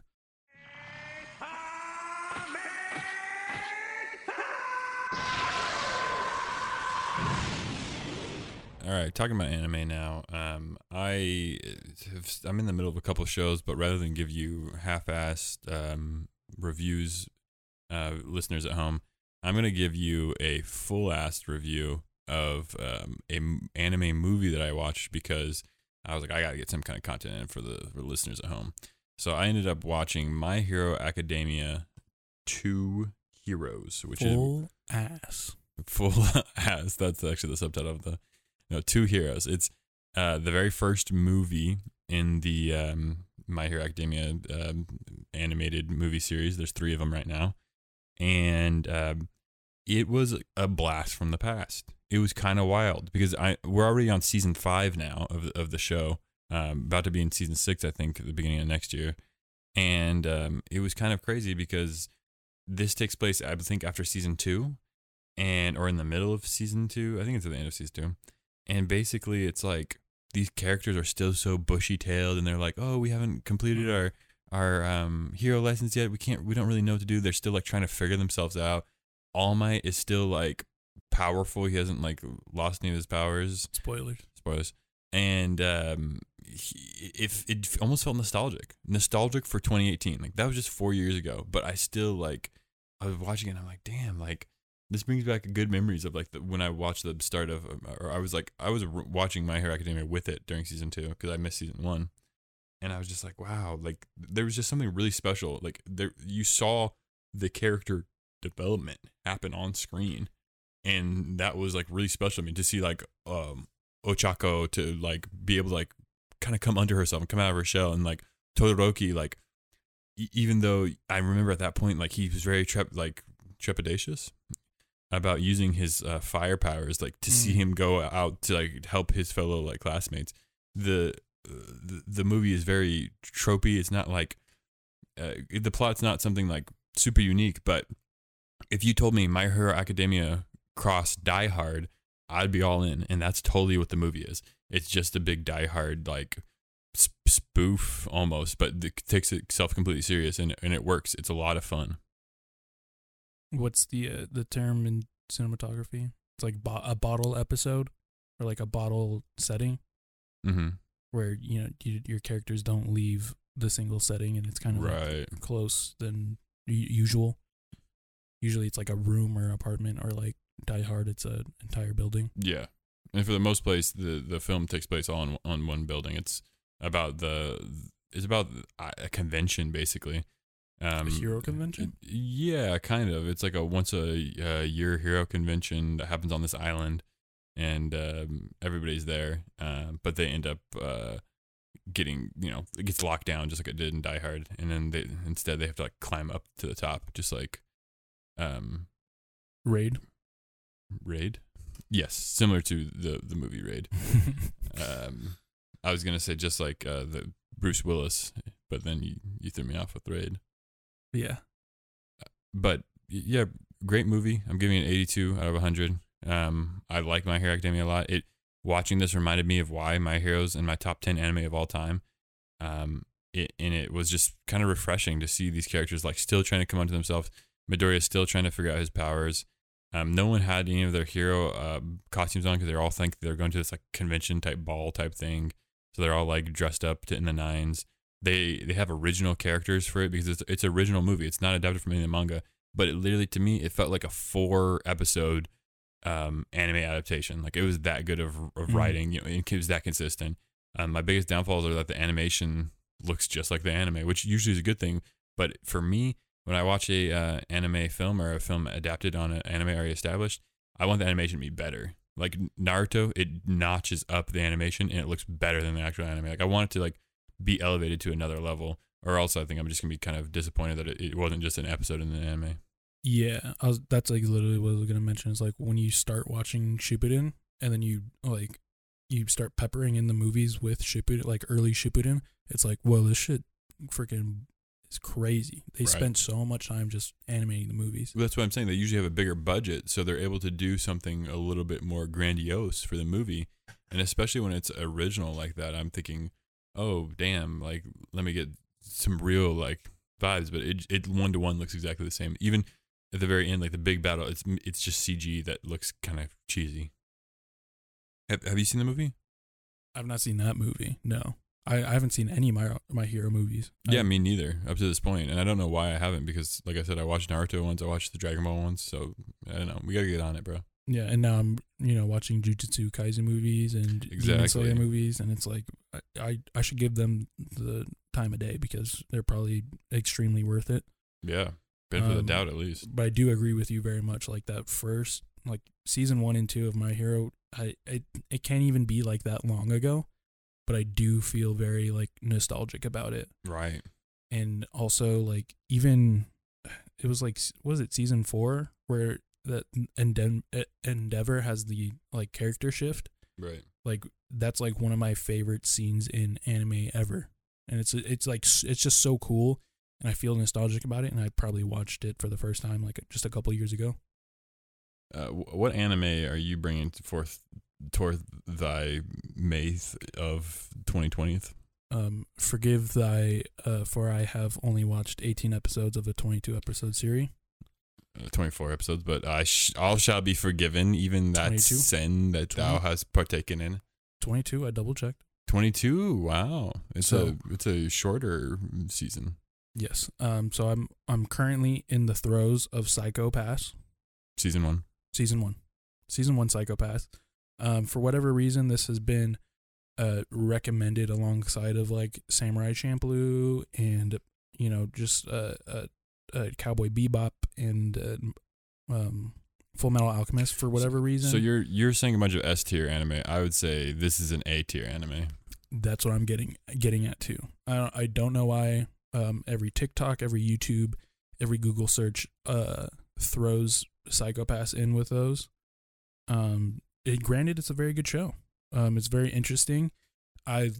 I think the main thing that I loved about this show is pacing. Like, it has one of Right. the best paced animes like I've ever watched, for sure. I mean, that's what I would probably equate to like a Samurai Champloo or a Cowboy Bebop, is that it's paced very cinematically. You're getting bits and pieces of information, and then once you get like it's not even till like episode 10 where you get like the real like realization that like that there's a main villain, and it's probably not till like episode 15 or 16 where it's like you find out what this villain is capable of. So in the same sense of like a Samurai Champloo or a Cowboy Bebop, it's like expertly paced. Yeah, I would agree on that stance that I really like the way the story just develops as a whole. The whole entire thing is like the plot is really engaging. It takes that mystery element that we were talking about earlier when I was comparing Moon Knight kind of mysterious. It really runs with that full-fledged, and it kind of unwinds in front of you as the characters figure things out. And that's like, if any kind of, it's a cop thriller essentially, any kind of cop thriller you want it to unravel. Yeah, you want it to be very slow. You want your protagonist to be mysterious for a few episodes, and they did all that well. And you find you're fed this information about the people that you're following, like just very slowly, little tiny morsels of food, and then you realize, like, back upon the past 10 episodes, like, oh, that's why this person did this, that's why this person acts this way. And it's like, it's very you get a great return on your investment. And then other than that, the setting is very interesting too. You're in this like post like almost like singularity, like technology has gone as far as it possibly can. Yeah, I would say it's like very lightly cyberpunk world. Yeah, and maybe not like visually or like dressed, like they still everyone still kind of like has a normal modern take on it, but the technology would be like your room is a hologram and it's interactive, right? So you can kind of like every time you wake up, it's whatever you want it to be. There's like so then in that case, maybe more like Blade Runner is what I should specifically say. Yeah, because they're not dressed too crazy in like Blade Runner, but it's more like the technology and like the atmosphere. Yeah, Blade Runner is a little crazy. You get some like see-through full suits and stuff like that, whereas like this, right, and no one's really like wearing a lot of technical gear, whereas like I feel like Blade Runner, they're like wearing a lot of technology. Here it's just like it's either embedded in your eyes or it's a small watch. Like, it's nothing too invasive. There's like a VR game that like most people spend their time on, but the main thing about specifically police and crime is it's kind of like a Minority Report situation where you have this psychopath aura or this crime aura, and it basically bases your potential to commit crime. So as far as the police force, you have these what are they called? You have a head investigator, and they watch over a pair of investigators watch over 6 or so. They're called latent criminals. So people who their crime coefficient is too high to interact with society. So they the trade-off, instead of them like going to jail or being executed if their crime efficiency is too high, they work with the police to catch other criminals. Yeah, and the main gimmick of the whole show is that the guns determine who's guilty and not guilty. Yeah, the what is it? The Devastators? Yeah, Devastator. The Dominators? The Dominatrixes. Those are pretty badass, anime weapon, if I do say so myself. Yeah. So they're all like fingerprint based. You can only use it if you're allowed to, and you can only shoot people that have a high enough like crime coefficiency. It's Dominator is what it's called. Dominator. But yeah, great design, great kind of like that's the Black Mirror catch. It's like this gun decides who's guilty and who's not. So you can only shoot people that are guilty. But the whole crux is like, what if you can't shoot the person who's guilty? Yeah. What happens then? Yeah. So it's like Who Watches the Watchmen. Comes with a great kind of paradoxical situation. Just unravels really, really smartly.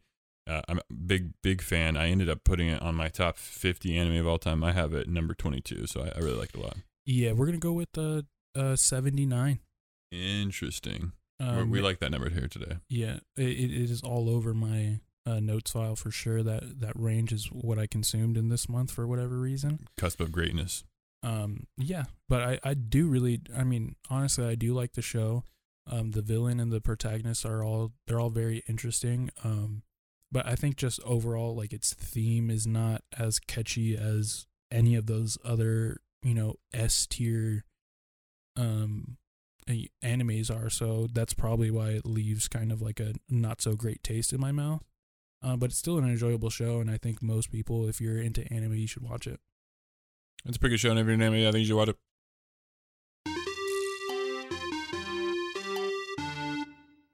Welcome to the video game section of the podcast. You heard them bleeps and bloops. Now you know, as far as in the video game sphere, what have you been playing, my big friend? Yeah, also go by Big Papa. I've been playing Windjammers 2. It is a PC Game Pass free for. It is a sequel to the original Windjammers, which was an arcade game. Basically, it's a version of Pong, where it's instead of paddles, you are humans, and instead of bouncing a pixelated ball, you're throwing discs. Think like Tron Legacy. Tron Legacy. I was also going to say Frisbee golf. So it's like discs like that, like flying discs, and you're just kind of going back and forth. This game has several different beefy men and women of varying height and sizes that have two scales essentially. Is it power or speed? And so the bigger the character, usually the more power, but the lower the speed.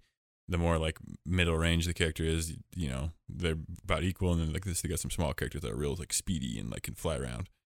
The game plays really well. I have an Xbox One controller. Plays really well in controller. You got a lot of different options, a lot of different mix-ups. You can like lob it in the air. You can go like straight shot. You can kind of throw it slow. You can do like a curve throw.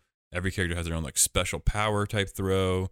You can do like a roll where it like rolls out on the ground, like it hits the ground and then rolls back. There's a lot of different options, a lot of different drop shot type things. It creates a very compelling back and forth, and it's quick too. Is this it's like a 2v2 kind of like tennis setup, and then you're like trying to get the disc beyond the other team? Is that the game I'm thinking of? It's 1v1, and it is like, it's just like Pong. You're just trying to get through the other person's side. Yeah. There's different scoring blocks. There's different maps as well. So each map has a different scoring block. The top portion of the map usually is like your 5 points, and the middle portion is your 3 points, and then the bottom's your 5. So it's usually like 3-5-3, and some mix it up. I've been playing a lot with video game designer extraordinaire himself, Charles McGregor. We played a lot of late night sessions on Windjammers 2. We got kind of so good that we were just going back and forth. We just changed the character, changed the map. Different people would win sets. I changed the rules a little bit. I think it's like 1st to 15 instead. We dropped it to 1st to 21 because that was a little bit more compelling. And I'd do like best of 5, so that way we could have like a real showdown. Showdown, hoedown? Showdown, hoedown. My map was Casino, and the reason why Casino, A, home field advantage, but B, because there's only one scoring zone. It's the entire thing, and every single time you score, it changes the scoring. So it could be it could be worth 1 point, it could be worth 2 points, it could be worth 3 points, it could be worth 5 points, or it could be worth 8 points. So when you get like a really cool shot, but then the other person's like, yeah, enjoy that 1 point. Yeah, I'm glad you worked that volley up all the way for that 1 point, and then you just get like a lucky bounce on the 8 points because you just caught your opponent off guard going the wrong direction. And you're like, damn it. And in good casino fashion, it's like cycling randomly. Yes, absolutely. So you might not have the 8 point like. Yeah, it's not going to go 1, 2, 3, 4, 5, 6, 7, 8. No, you could get a lot of 2s, you could get a lot of 3s. I think those are more common. I don't know if there's like a percentage. Oh, I'm sure that would be. I mean, in all fairness, you would probably want to see 1 through 5 more than you see 8. Right. But there's a lot of good characters. Each one of them's from like a different country. We got some Canadians. We got some Americans, Japanese, Korean, Brazil. You just show me some character art right now. Yeah. So this is my boy H Max. He looks like he's American, but really he's a fat Canadian with like a American goatee like looking thing. I love the crossover, like Midwestern country and Canadian country. It's always like aesthetically they're the same thing, and like people wise they're the exact same thing. This looks fake, but there's a apparently there's a hidden character called Discman, and the game journalist wrote how to unlock Discman in Windjammers 2. I might have to figure out how to unlock him.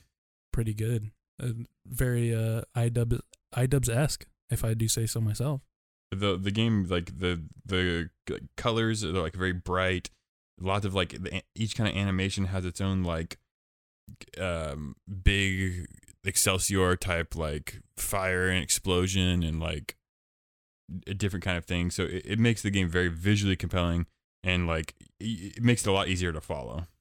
Yeah, what's that art style called? That animation style, like Wolf Among Us and yeah, kind of like cell shaded a little bit. Yeah, cell, but obviously like way more vibrant and less like dirty, just putting dirt on people's faces.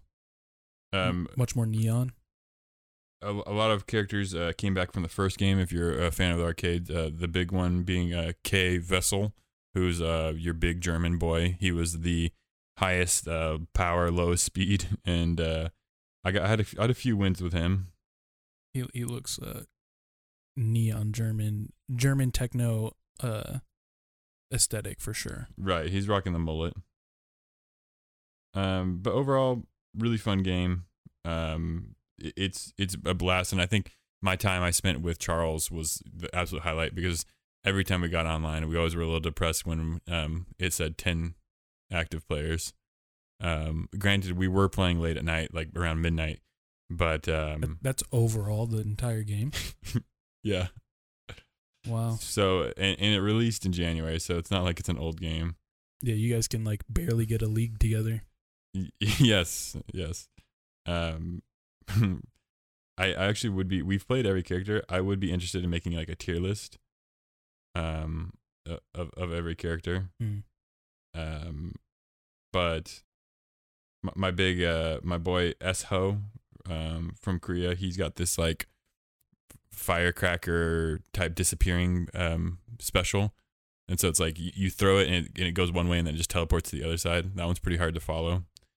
I got burnt up a lot by the little quick boy Jay Raposa, but I mean overall that's the fun part, is you just find the character that works for you. You can just dink around, have fun. It's like one of the best like 1v1 type experiences you can have. It's super arcadey, super fun. I'm giving it 87 out of 100. It's pretty nice. You guys should open up the professional scene. If there's only 10 people playing, like we're guaranteed to be the top level professionals in that game. Top 10 players of all time. Yeah. All right, in the video game landscape world, what do you got for me, Darian Ray? It's interesting that you had recommended, or I'm waist capping the gameplay podcast. Okay. Because one of their most recent episodes is on the game Firewatch, which has probably been chilling in my library, never played for like a while. I just like kind of like picked it up on a whim, and then I saw that and I was like, oh, I can probably play Firewatch in a single day. Yeah, it's a quick game. And then also bring it back here so I can waste the rest of my month playing Evil Dead. So Firewatch, you completed, beat it? Completed, baby. Wow, very nice. The gameplay episode's a lot of fun to kind of hear them break it down. Yeah, very interesting. A little bit more on that later. But now we're talking about Firewatch. First of all, what console did you play on? I played on the PS4. Oh, interesting. Was it just like a free like PS Plus game that we probably got or something? Yeah, either that or I also have a memory of like picking it up on sale. And when I looked now, it's still like only like $12. So I assume I either got it for that or cheaper. It is kind of an older game. What is it, like 2016? Yeah, I think so. But it is a short, sweet indie developer's first breakthrough game. You play as this every introvert's wet dream as a fire tower watchman. Like literally everyone just, every introvert ever would be like, oh, I get to read books out in the forest and dig holes. Perfect for me. Yeah, but the idea is that you go through your daily tasks and it's this open map that you're stumbling around, and you don't have like a heads up display. It's really you just using a map and a compass to walk around this. You're patrolling your Firewatch area.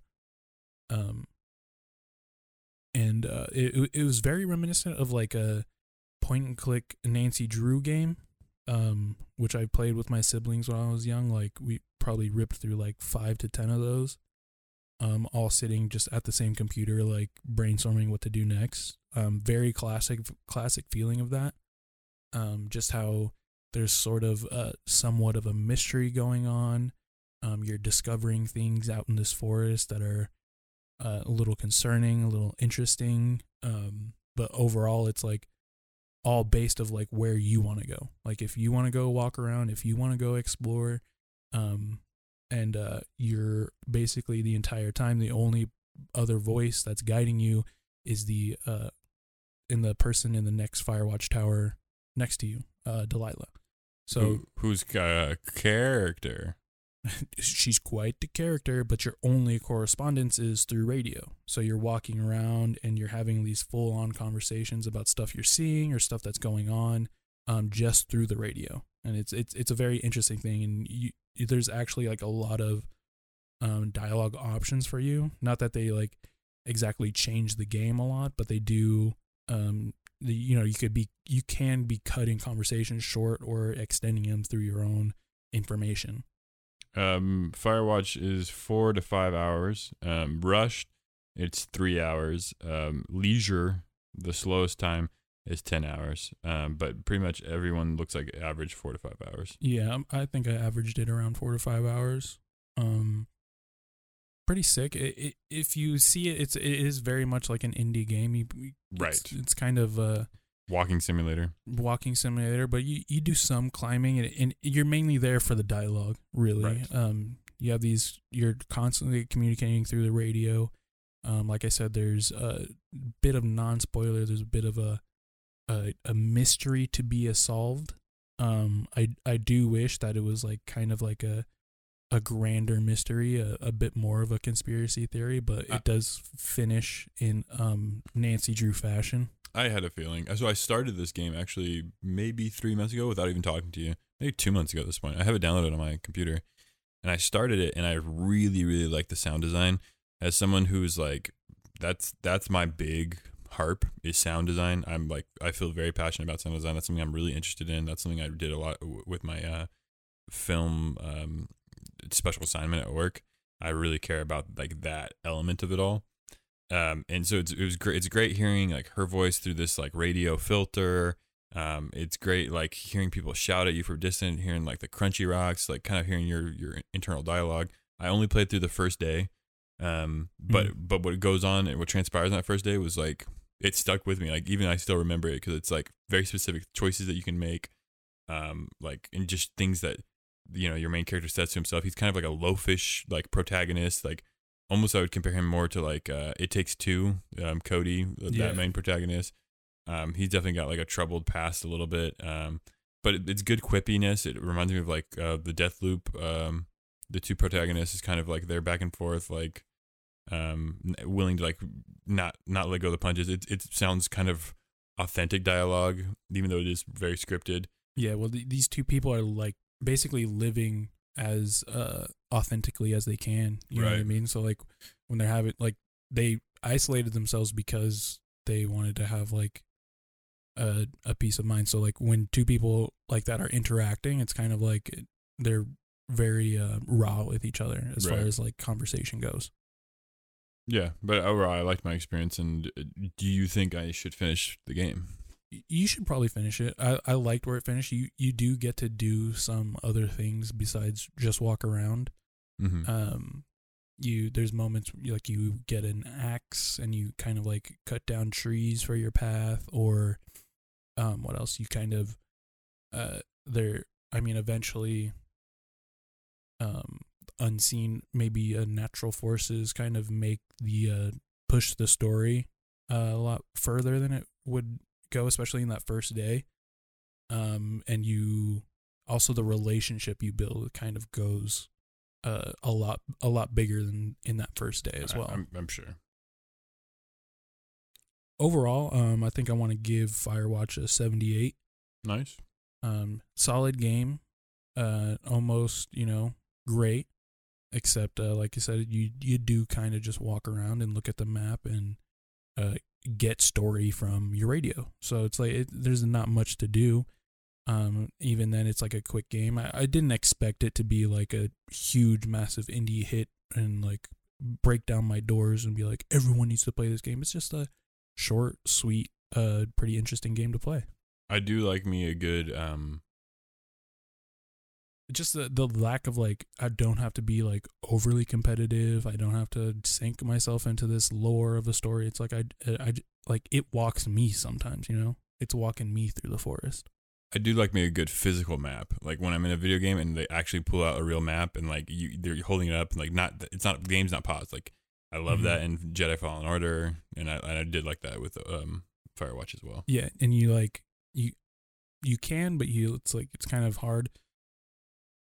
A lot of times I'd just be sprinting through the forest and like trying to go somewhere quickly, and I'm lost, and I pull up the map and it's like I have to stop to like be able to read this. So that's a nice like game mechanic.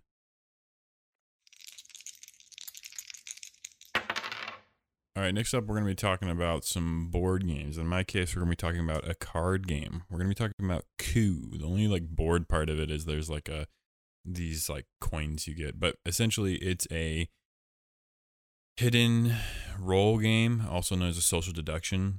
You've got 2 cards in your hand, and they are 2 separate rolls, and they can do different things. Nobody knows what your rolls are. There's only 5 options, but the objective is to kill all the other players, cause a coup.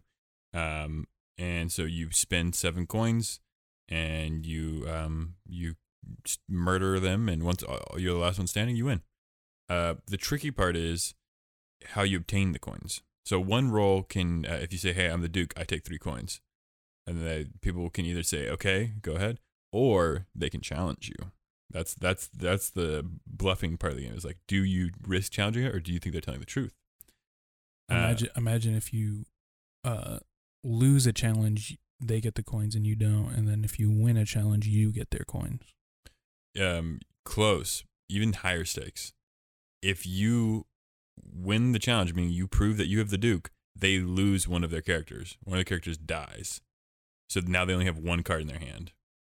And Bonkers. Then your Duke goes back on the deck. You shuffle the deck, and then you draw again. You may be able to redraw the Duke again, or you may get a new roll. Big fat Duke. It costs 7 coins to coup. So that's why you're trying to take 3 coins at a time, right? Because everyone's gonna say they're the Duke, but there's only 3 Duke cards, so not all 6 players or how many ever you're playing with can be the Duke. Then there's some free actions you can do, like you can take 1 coin, right? Everyone can take 1 coin for free, but if you try to take 2 coins, it's called tax income. Then it can be canceled by the Duke. The Duke can be like, "Oh, I'm the Duke. I cancel that." And yeah, bro. And then you don't deserve that. Then you just gotta say okay, and then you get 0 coins that turn. Either you challenge it and lose a card, or you get 0 coins. So it's like, is the safest play just 1 coin? One of the other roles can steal coins from players. The captain can take 2 coins from a player. One of the roles can assassinate someone for only 3 coins. So instead of 7, it takes 3. One of the roles is like your not reverse Uno card, but your like block card. So you block an assassination from happening to you. You're like, "Hey, I have the Contessa. You can't assassinate me." The double Duke hand is probably pretty good. No, you don't. You want 2 different roles. I mean, double Duke hand is good because then you can at least know that only one other person can have the Duke card, because there's only 3 in the deck. But if the real tricky part where you can totally get yourself caught is if I say I'm the assassin, I spent 3 coins, and you say I challenge that. Then I prove I'm the assassin. Not only do you lose a card because you fail the challenge, but you get assassinated. So you lose both your cards in one phrase. I challenge that. You lose both your cards and you're out of the game. That's funny. So it's tricky in the way that these 5 characters interact with each other. I know there's more characters because there is like an expansion that kind of they replace it. You only ever play with 5 roles, but you can kind of swap out and interchange them. I have played with other people.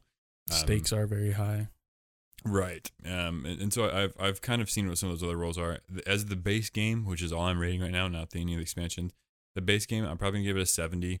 I think it's good, but it's borderline okay, borderline fine. It definitely needs, I need that expansion to be able to switch the gameplay. Because right now the Duke is so powerful, I think I have to take the Duke out. It's just everyone wants to claim to be the Duke. And then for the people that do have it, then it's like, well, now crap, should I challenge that? Or like, how can I tell who is and who isn't? I mean, any social deduction game is based on your group and who you're playing with. Yeah, the Duke rules the deck a little bit too much. But we also played Bang the Dice game, which I featured on this podcast the beginning of 2021. And that game is just so much better, just infinitely better for a social deduction game because, A, you know who the sheriff is immediately, so you know one of the roles, and everyone else is trying to follow suit, and they're either a renegade, they're either outlaw, or one of the deputies, and so you're trying to figure it out. So there's so much more of a different element, and also, might I mention, I love role-playing in Bang the Dice game. We recently played it, and I was playing as a character named Vulture, but I was the sheriff, but Vulture's picture looks like Voldemort. And so the entire time I was like, yes, my deputies, kill them, murder them. And it created a fun There's your atmosphere. impression? Yep, that's the quota per segment. So DRI, what board game do you have to tell us about? We're gonna dunk on you again with the good old board game of Santorini. Double dunk. Currently undefeated. Just straight up, I'll drop that as a fact. Official record 3-0. Yep. We describe this game as a pseudo. How do you say? Abstract strategy. Abstract strategy, like X and O's. You know what I mean? Oh, a little tic tac toe. Yeah, a little tic tac toe where little Connect 4. Yeah, you don't know if your moves are exact. Like you want a move that's offensive and defensive at the same time. You're basically you play these 2 Greek gods against your opponent who's also playing 2 Greek gods. You start on the ground floor. The only way to win is to place your Greek god at a level 3 tower. And how you get there, or how you move to get there, is based upon whatever god you've chosen out of the deck, and their abilities. So we had a lot of interesting interactions with all of the gods we chose. We had one that was probably the most interesting, our last game, whereas I had the ability where you can't place anything near me, and then your ability was to basically hop over me and knock me around, basically. Yeah, I played the big Minotaur bull, and so like I could move into your space, and that would move you a space backwards. And that was kind of a fun, interesting interaction, but ended up causing me the game. Yeah, because, I mean, the idea of playing Minotaur is that you bully them and not let them place towers. Whereas, like, because you can't be close to me and place your own towers, it was just a very interesting interaction, and the game, like, probably went on longer than most other Santorini games. Just because, you know, we very much had to, like, play with both our pieces. Like, just because our interactions would be, like, if I moved too far off of my, you know, of defending my area, he would just bump me, knock me around, and, you know, I'd be back on the ground, and it wouldn't be very good. But I still needed to stay at least, like, a block close to him, to, like, negate him from placing anything and winning himself. So it was just a very interesting game. There's a ton of cards. There's a ton of character cards, which is probably, like, the best part of the game. Just because every time you will probably get a different style of play. Every time you go, I loved this game just because Holden just straight up like couldn't beat me, and it was so crazy that like I'm sitting at his freshly built gaming table, and the guy like could barely even get it off the ground. You know what I mean? Wiped his face all over his fancy new gaming table. I was actually I enjoyed that gameplay of Santorini more than any time I've ever played before. I ended up bumping it up like a whole 10-15 spots on my all-time list because the god powers, after we were kind of going through them, each one of them seemed overpowered, and that was something that was really cool because like usually it's like, oh, this is the really good one or this is a really good one, but each one seemed overpowered, and so it's like, oh wow, like it really did maximize what a god power should be and how it works with like the basic mechanic, because the game's really easy. It's just move then build. You move one of your pieces and then you build up a tower. That's it. It's all that is. So the god powers are like they're the variable because everything else is a constant. They're the variable, and each time we played with different powers, and all 6 of those powers, they're all variables and they're all very different, very fun. And even though yes, I got 0-3 swept. I'm out of playoff contention, but I had a good time and I enjoyed it. And it was fun, even though like I still learned on each one, and I had like interesting things that I did with my powers. Yeah, I mean, every time you draw a card, you'd be like, "Oh, this is so good, dude! This is gonna be so useful." And then like you get in the game, and it's like, "Oh, my strategy has completely changed, and Right. I'm now on the back foot, and I'm not sure how to win from here. Could I give me some space to breathe? Give me some space to drink." But yeah, overall, like this is a solid 84. I know we can play this like over and over again and have a bunch of fun with it. But still, it is kind of just a simpler game. There's nothing else really to it. There's no like superficial goal, like, you know, you play other games or like a social deduction game where there's like a big finish win. It's just it ends very tic-tac-toe, you know what I mean?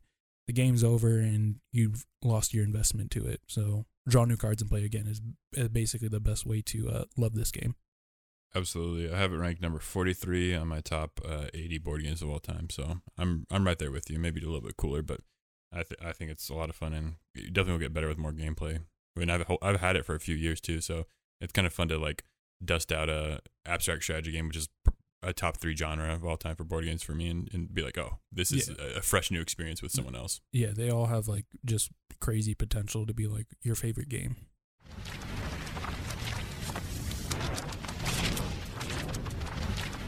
In the comic book world, I was inspired by a movie that I watched and talked about last episode, The Batman. Matt Reeves's The Batman. Reeves's? Matt Reeves. Matt Revise. And I've been wanting to get this comic for a long time. I hear speculation that the next Batman might have this villain, whatever. But 100%, the Gotham Knights video game is going to feature this villain, and I knew that even before any of these trailers came out because they've been talking about it. But without further ado, it is Batman Court of Owls. And this is not a new comic by any means because it came out in 2012. It's been 10 years since Court of Owls came out because it was part of the New 52 reboot for DC. And it was always on my radar, and I heard people talk about it. I heard murmurings, but I never bought it. And I also didn't want to read it online because it was just something I wanted physical. So I bought all 3 volumes. Only was able to make it through 1.5. So I'm just going to really review the first one. But I like where it was going in the second one. So in Court of Owls, Batman is maybe 45-ish. He's been Bruce Wayne for a while. He's got Nightwing. He's got Robin. I think Damian Wayne's even in it. So he's got the whole kit and caboodle of people in his life, and the whole Bat Gang's all there. And he's heard murmurings about the Court of Owls, and it's interesting that they went this route, that there's like a nursery rhyme about him, even though they've never been brought up before. They're totally original by Snyder. But he came up with this villain that, for all of the villains that exist in the Batman universe and how large and grandiose they are, the fact that they're so bone-chilling and still so like convincing that they fit in this world of Gotham is crazy to me, because I totally thought they were going to be out of place, not going to make sense. But the way that it's like practically like The Purge or like a cult, like that was super compelling for me to have this new villain be introduced to me that I'm like, oh, this makes sense. And this also makes sense why they kind of counter Batman in all that he is as a protector and kind of entity of Gotham. I think I've only read The Court of Owls one time, and I think it was online. But I kind of just read it for lore purposes. I do know, like, back then it was like, as far as like the New 52 goes, it was like, this new Batman villain is the craziest one ever. But yeah, that's really all my Oh, you don't really remember, huh? yeah, not all my notion or whatever, like as far as like what I know from it. Mike Mignola does the art on it, and he's a fantastic artist. They ended up picking him up for DC Batman Metal Nights or whatever later on. I think they did that in 2018. But he does this really great gritty like Batman that's like, it's like reminiscent of like Frank Miller's style of Batman, but like modernized with like digital art and whatnot. But there's a section in it that I'm very thankful that I have a physical copy, because it would be very difficult to read because it requires like turning the book around. Oh, because that's interesting. the panels are like upside down. And so like that was something that was like, oh, so fitting for what they're trying to show me. But like also I was like, I'm glad I have this in my hands, because it really puts me into that state of mind that Batman is in. Yep. And he is deranged. For sure would elevate it a lot. What do you rate it?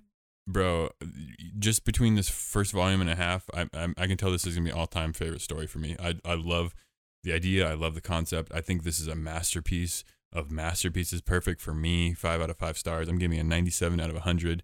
I was totally blown away with where the writing was. The fact that you're still able to make Batman interesting and like make his choices and words matter, and like take some of the classic Batman tropes and cliches and still like make them fun, and make like his interaction with Nightwing, who is his Nightwing's best outfit yet, is like a red Nightwing versus like the blue outfit, and like still just like come up with something that is just super, super interesting and engaging. And like the villain Talon is so different than I was expecting him to be. And I loved everything about the psychological horror, the cultiness, the Purge, every reference that maybe drew from this. I really, really, really liked it. Yeah, I'm getting big borrow vibes from it. Yeah, for sure. Lender vibes. For sure. I will borrow that to you. Thanks, dude. All right. Happy birthday, bro. We'll start with that. Happy birthday to me, dude. On your birthday, I gave you a gift that, might I add, I would only probably give to you. Out of everyone I know in this world, this specific gift, it was a comic, spoilers, I would only give it to you because I know you and I know our relationship, and I know I can give you something that has not been vetted. Whereas like other people, I'd be like, oh, I've read this, I'm going to give this to you. But like, I think I know you so well that I'm like, I can look at something, I can kind of flip through it, whether it be like a movie, a anime, whatever. I can kind of skim through it and determine, yeah, D-Rai is really gonna like this. So what did I give you, bro? You gave me Corpora Round 1. This is a very, think of your Suicide Squad, very, very reminiscent of Suicide Squad or Uncanny X-Men, something where it's the not so good bad guys out in the world trying to do good. Even down to the point where they have basically a government handler who's created and picked the team.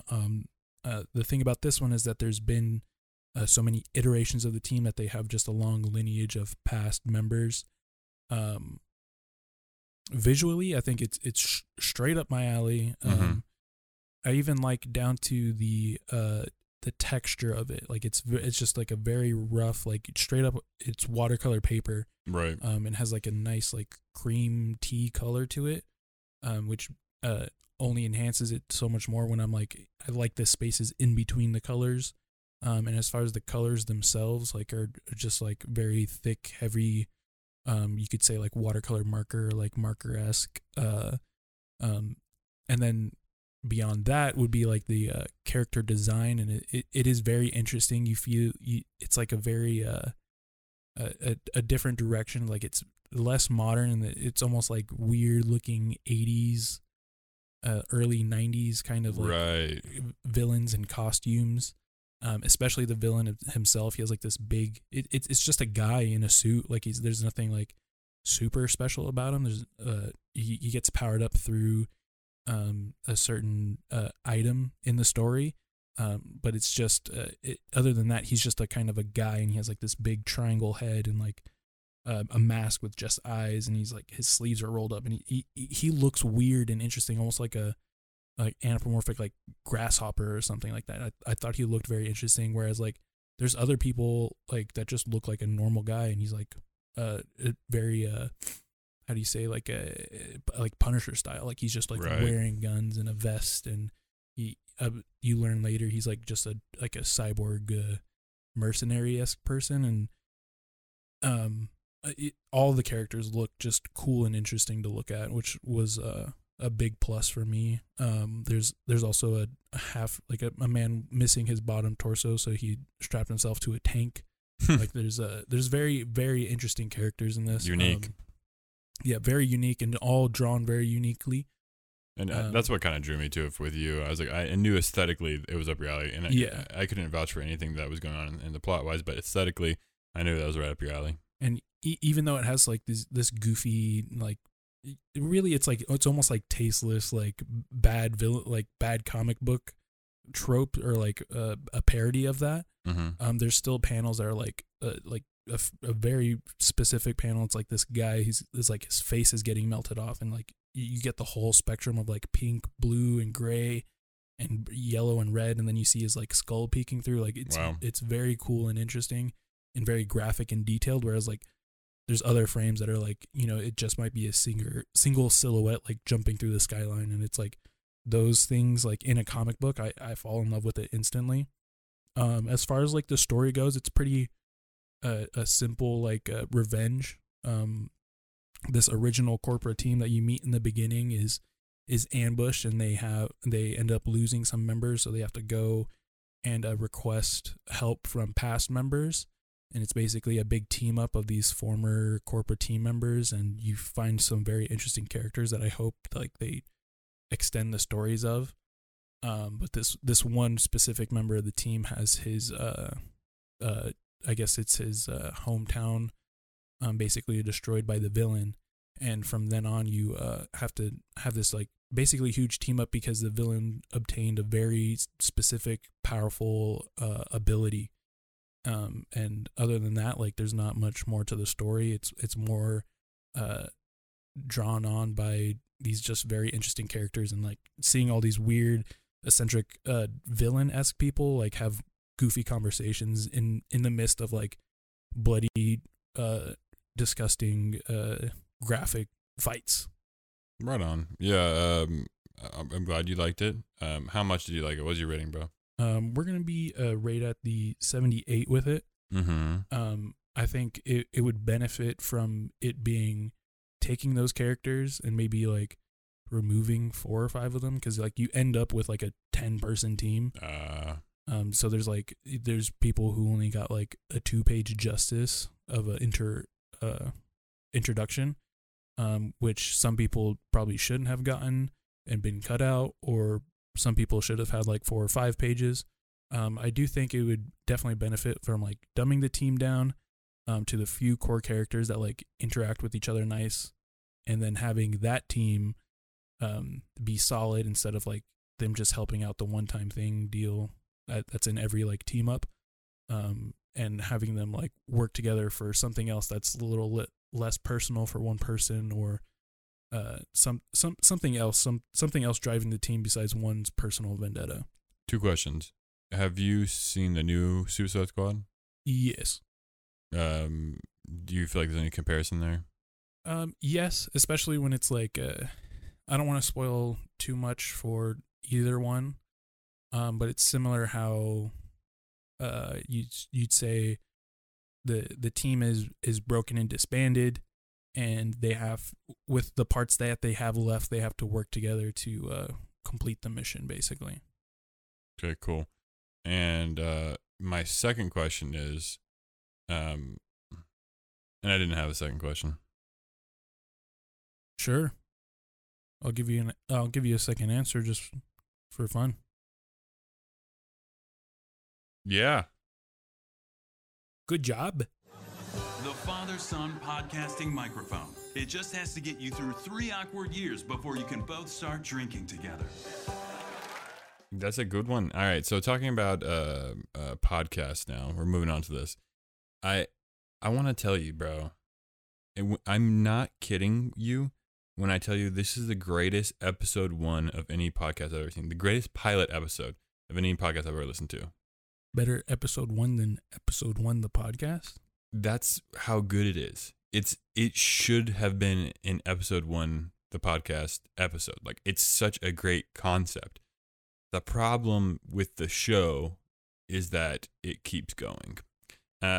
So the name of the show, which is crazy that it's a problem because a lot of shows that's not. Oh, hey, I remembered the question I was asking you. Copra, are you gonna read the next? I'll definitely next read volume. Yeah, I definitely am more interested. I think I would need to see like, what characters it follows and who it is before I like would buy it. I probably won't buy it blind. I'll read some reviews on it. But as far as like, I love the style and stuff like that. I need more of them in and around my library. So I'll just get you one every birthday for the next. Fair enough. 10 birthdays. That's what my sister-in-law, she's gifts me a Paper Girls volume each year. I'm worried what she's going to give me for Christmas on the year after she's. Yeah, you can't double up. That's after up in a year. After she's caught up though, and like, or once Paper Girls is finished and like she has no more volumes to give me, I don't know what's next. You might get some duds. Yeah, I know. Paper Girls has been so good to me. So back to the name. The name of the podcast is Hello from the Magic Tavern. I found Hello from the Magic Tavern very unconventionally. It was on Spotify. I never really listened to podcasts on Spotify other than my own. I use Pocket Cast for everything, but there was just one that was like recommended for you, and I was like, it said Hello from the Magic Tavern. Yeah, that's what I was about to say. It's like it's kind of one of the only podcast platforms that like recommends really hard. Right. It's like I do kind of faithfully get a different podcast recommended to me, like either bi-weekly or monthly, which is nice. And so I don't see anyone else kind of like really using an algorithm to like whether it's like basically using an algorithm or just, you know, pushing popular shows to you. Yeah, I don't see any other platform that really has a recommended tab as well as that. Like especially the Apple one, it's like the same like 6 shows for like a year. As I continue sipping from my sipping soda, I've noticed on the side, instead of nutritional facts, it says supplement facts. Well, it's a dietary supplement, brother. I'm all done. I know you slamming it. You sipped it away. So Spotify recommended it to me based on nothing really. And the most unsatisfactory part is that the podcast premiered in 2015 and they're still making episodes. So it's a lot of scrolling to get done at episode 1 because I needed to figure it out. You know, you can just filter it like reverse order. Yeah. Well, I do now. My bad, bro. Needless to say, I played episode 1 and I was blown away. The very bare bones premise, and he tells the unfortunate part is that he tells you the premise at the beginning of every episode. He said, "Hey, if you haven't listened to this," he tells you the premise of every episode. He says, "I fell through a portal out front of a Burger King parking lot, and now I've transported into the magical land of Foon, which is like a fantasy land, like think like Lord of the Rings." And he's a podcaster in the real world, so he decided, okay, I'm just gonna I brought my podcast equipment with me. I'm gonna podcast here from Food. He says he's got a slight Wi-Fi signal from the Burger King. He thinks it's coming from like a small portal from Burger King. It's a tiny little portal, so he's able to like slip notes through and stuff. And he has 2 people on it. He's got 2 regular hosts with him. He's got Usador, who's a wizard. Who every single time he's introduced, he has like 12 to 15 titles that he says. He's like, "I am Usador the Wizard. The dwarves know me as Elvin Uvis. In the West, I am known as Igor the Great, and I have many other names that you shall not know me by. And I mean, he's a lot longer than that, but many names that haven't been spoken in years. And then he also has a shapeshifter, a changeling, named Chunt, who currently is in the form of a badger. I don't know if he ever changes, but his catchphrase is "Chunt's up with that." That definitely is like a D&D character you would write. You're right. It's very entertaining, these three relationship to one another. Usador is trying to. The reason why he's even at this, it's a bar, it's like a pub that they're at. And the reason why he's even there, the Vermilion Minotaur is the name of the bar. And the only reason he's even there is because he's trying to recruit people to join him on his quest to fight the Dark Lord. And so every single guest, he's trying to he kind of butters them up, and then he'd be like, he kind of has like a cell, and he goes into his cell voice, and he's like, "And if you join me, then we shall be able to fight across the land of Foon to conquer the Dark Lord." And the three are all very different. Arnie is the main human, and he's got a wife and named Sarah and a kid back in Earth, and he references them, but they haven't reached out to him. And it's very, very bizarre. Every single episode they have a new guest from they have a goblin that comes on, they have a dragon, they have one of the prince in hiding, they have just a bard comes on.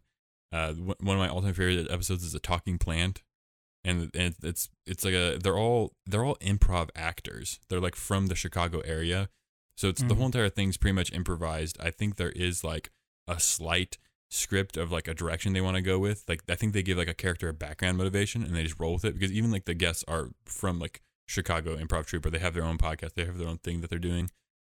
So they're all well-known type people. I think in the future episodes they have Jason Mizukis, the guy who plays the crazy character in The League. He plays the crazy cousin, and he's also in Brooklyn Nine-Nine. But I think Arnie is a creator of Jackbox Games. He's one of the lead developers. And so the whole thing is fun. Adil Rafai plays Chunt. And Adil is one of the guys who hosts Hey Riddle Riddle, which I've featured on the show back in 2020.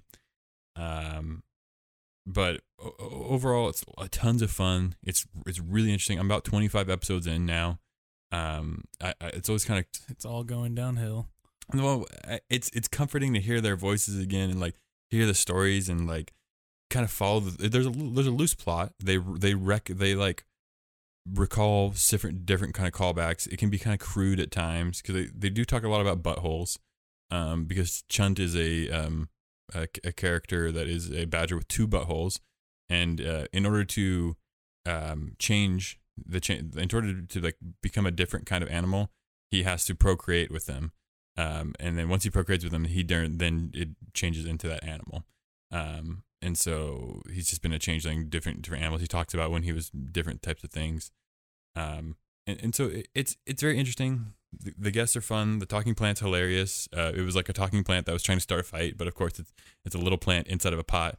And so Arnie's no, I can just throw you off a cliff. There's nothing you can do about that. He's and the plant's still talking trash. So tons of fun. Hello from the Magic Tavern. I'd recommend it. I'm giving it the fat old 89. I think it's on the cusp of being a masterpiece. I think the first episode is a masterpiece, and I don't think I've ever laughed harder at any podcast ever. Like I told you, I would give that one literally a 99. That pilot episode's really good, and it just is unfortunate that as the show keeps going, they keep reusing the same tropes. That Usador keeps retelling his same titles. They keep making a joke about Hoobastank, the butthole jokes. It just kind of it loses its luster afterwards. But absolutely listen to that first episode. Podcast, was it Isekai, if you will? It is 100% a podcast isekai.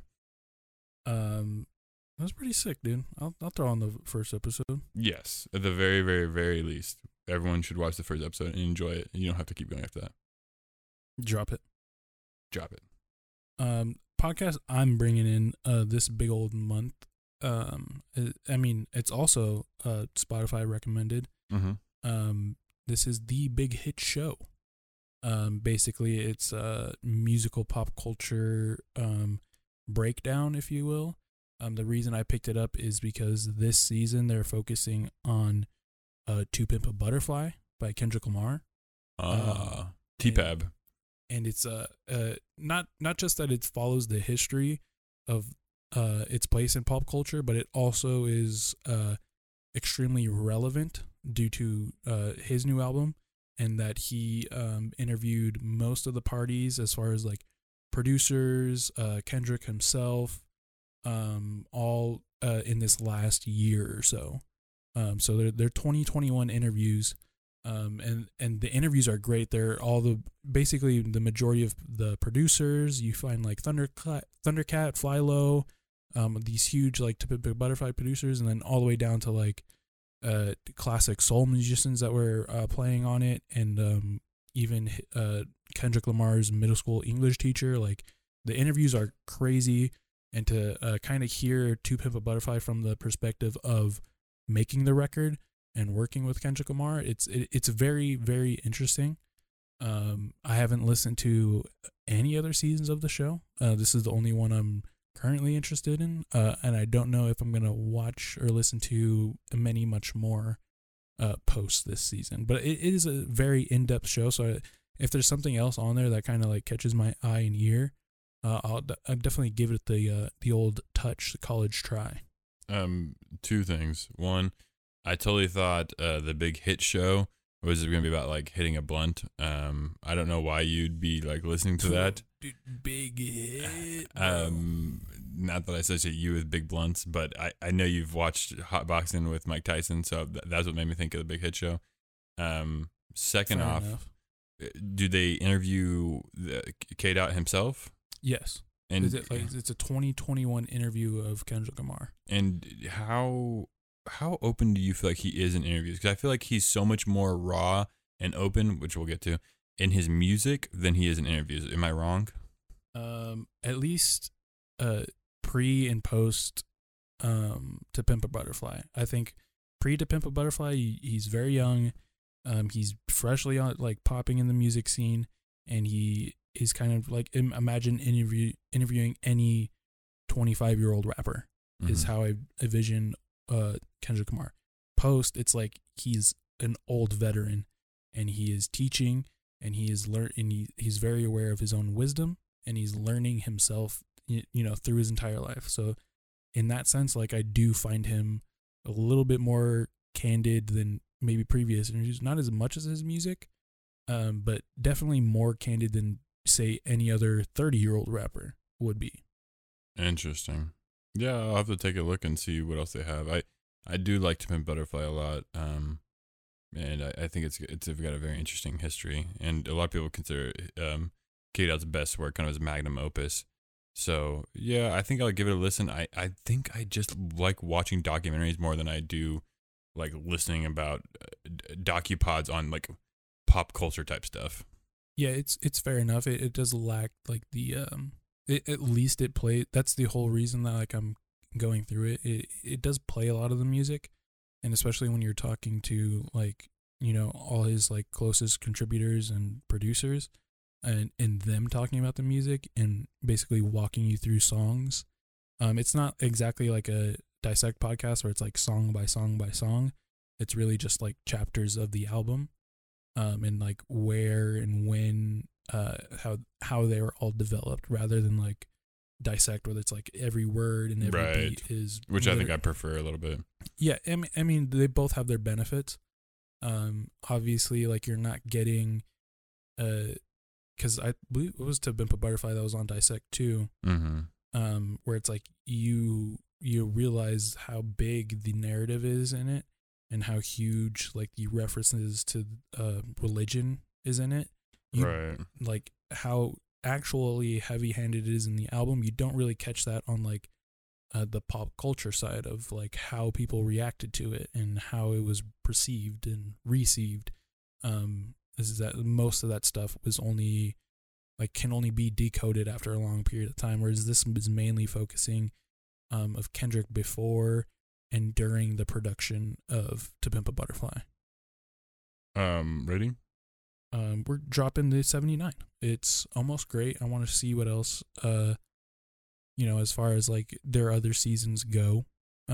See if something new catches my eye. I haven't even really looked through their back category that much, but as far as this, it's like it's pretty in depth. They talk to a lot of people. They talk to the head of TDE. They talk to Dave Free, which is like Kendrick Lamar's right hand man. They talk to so many people around him, and they talk to him, and his interview is nicely sliced into very small portions, which is cool and fun and keeps me interested. But other than that, it is that your sense that it's like I would rather watch a full hour documentary of this rather than, broken up into 5 to 8 parts in a podcast sort of setting. Amen, brother. Somebody once told me the world is gonna roll me. I ain't the sharpest tool in the All right, bro. I usually like to bring you new music, things you've never heard before. I like to have a little fun with you and be like, what do you think about this one, dude?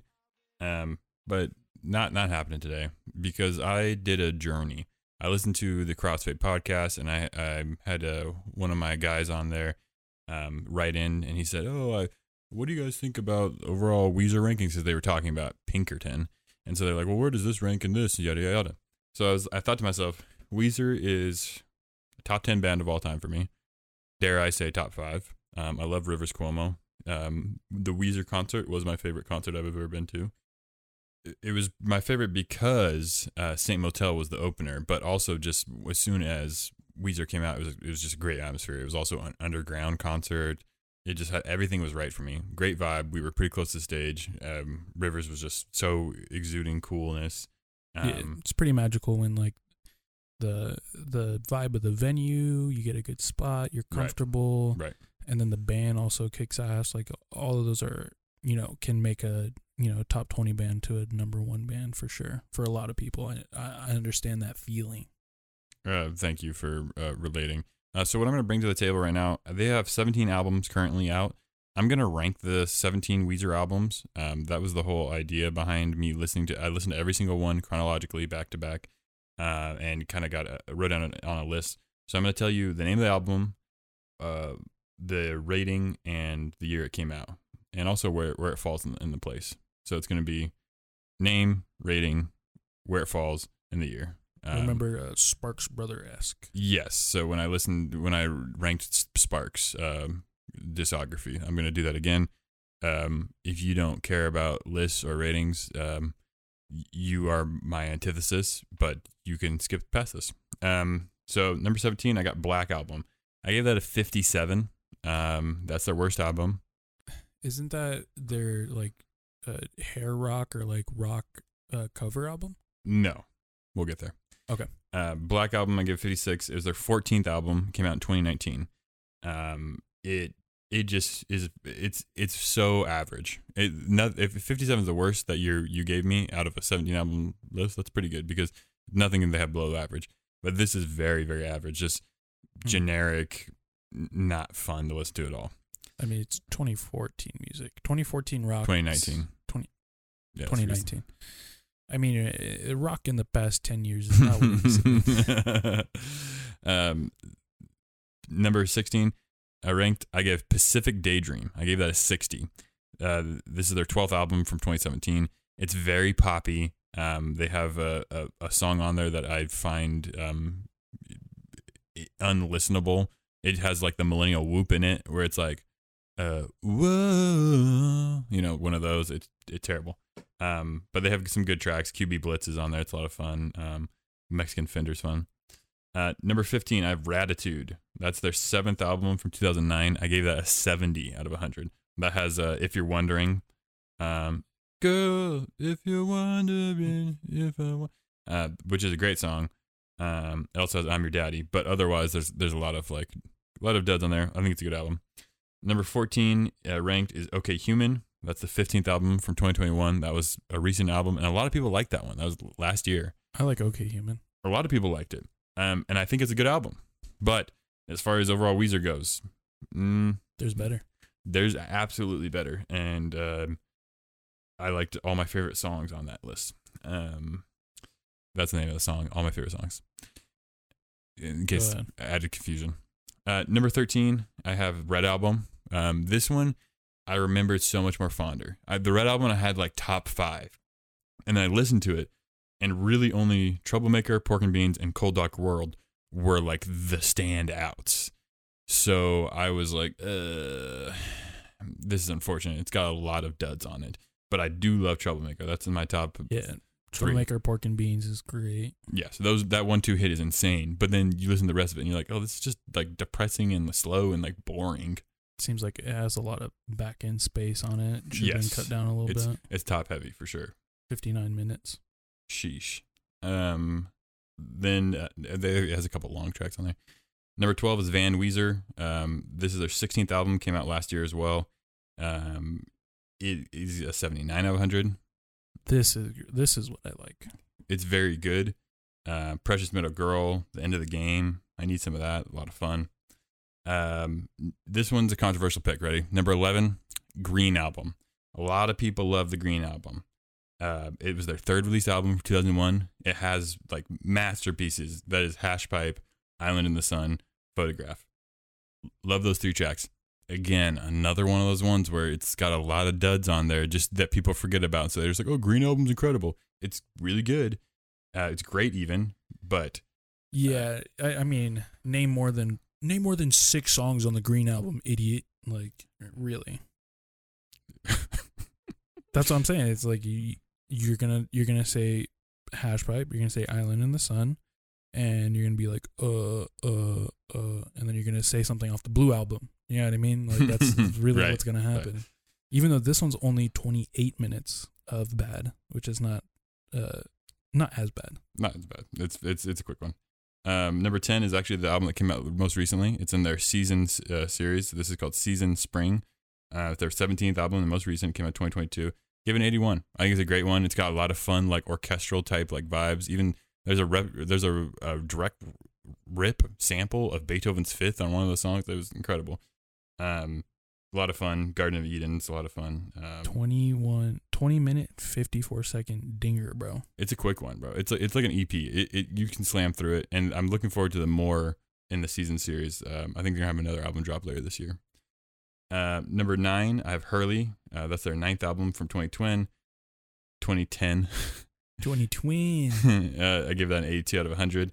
All My Friends Are Insects, Brave New World, Unspoken. This one has the Hurley from the Lost and Learned cover. Classic because it doesn't even have anything. It doesn't have Weezer's name on it. There's no one from Weezer on it. It's literally just a CD with Hurley's face on it. It's great. Yeah, that's a big music head. Like, I'm gonna put this record on my wall. Like, and everyone who doesn't like listen to music heavily would be like, is that the guy from Lost? And it's like, no, dude, that's Weezer's Hurley. What are you talking about? That's Weezer's 9th best album. Number 8 on the list I have is Everything Will Be Alright in the End. That's an 82 out of 100. That's their 10th album from 2014. That has Back to the Shack. Going back to the shack. This is all some musical impressions. Meet the quota for impression per segment.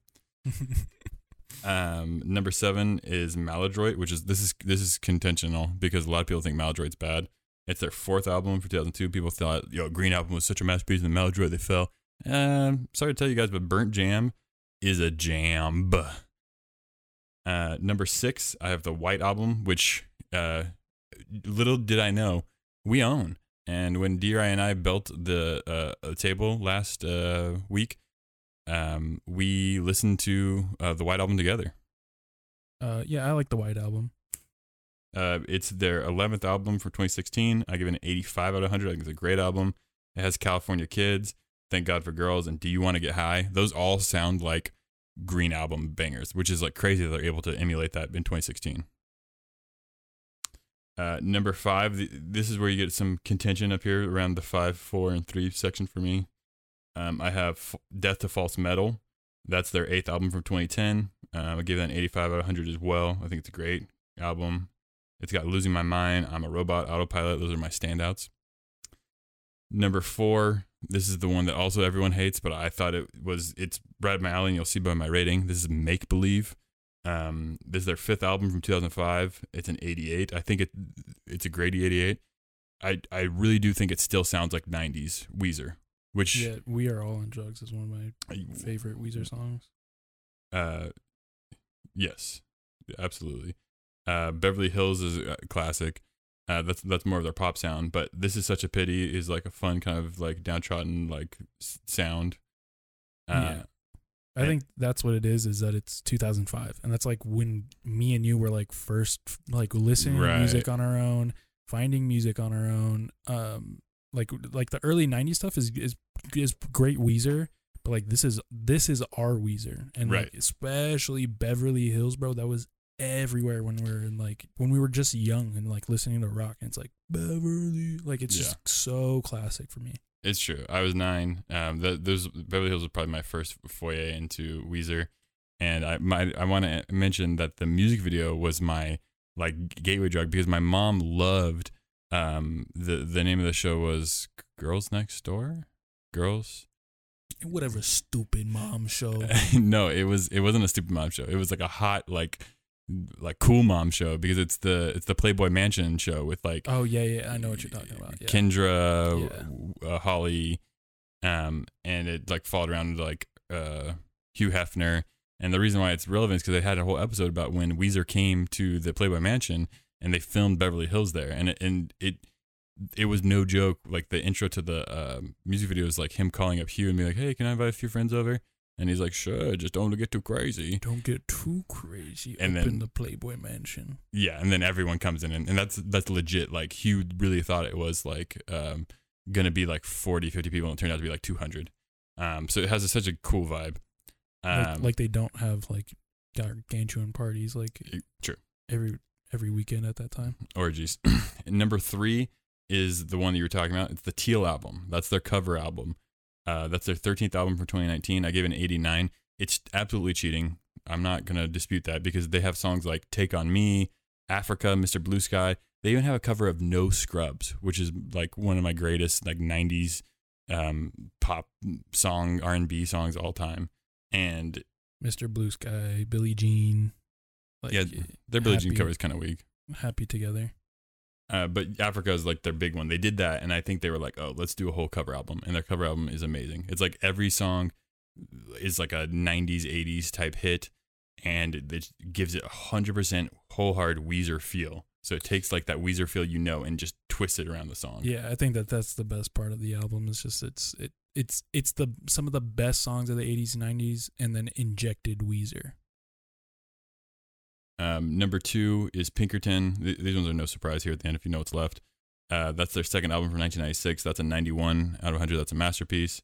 It's got Why Bother, Across the Sea, El Scorcho, Falling for You, just absolute bangers. Great sound, kind of established Weezer on the marketplace. It was a commercial failure, but everybody loves it now as a cult classic. And then number 1, the lone standing there. Nothing's going to top this ever, and I know that to be true. It's the Blue Album. It's their first album from 94 where Weezer had put all of their heart and all their time and everything that they've been establishing into that first album, and just every single song is a hit, just like you mentioned. Everything good is on the Blue Album. You have the Sweater song, Undone. You have In the Garage, which is a top 3 Weezer song for me, and you also have Saying It So, which, might I add, the first time I heard Saying It So was the first Rock Band. Yeah, probably the same for me. And the funny part was I read it and I was like, oh, I love Saying It So. Saying it so, I wanna go turn the lights off. And then I love that song. I realized as a little tween, I was like, oh, this isn't that same song. Later to find out that's Blink-182 Adam's song. Yeah. You booted it up and it's like, bro, what is this garbage? I was like, what the hell? I was so disappointed. But then obviously it grew on me. I'm like, oh, this is kind of sick. I'm like, oh, this is the same guy that do Beverly Hills. Is the Beverly Hills guy? Whoa, this is the Weezer. Is that Weezer himself? That's Mr. Weezer.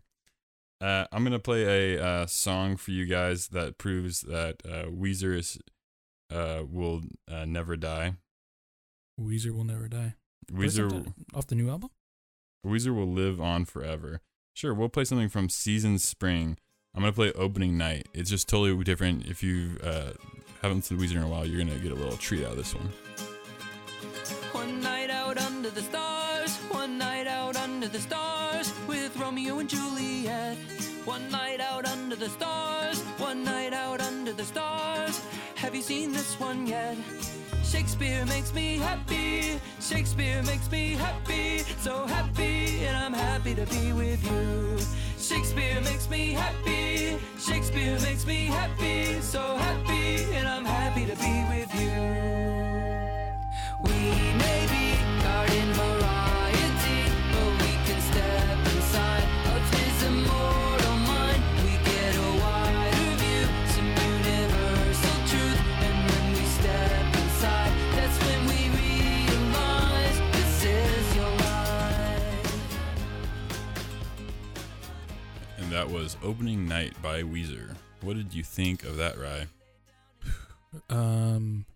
I think I agree with you. I would love to see this change throughout the seasons. Because that felt it was just like very springtime. It's very exciting, feels very fresh. The na-na-nas, like, it really got me like in that springtime dancing through the meadow mood. And Weezer is exceptionally good at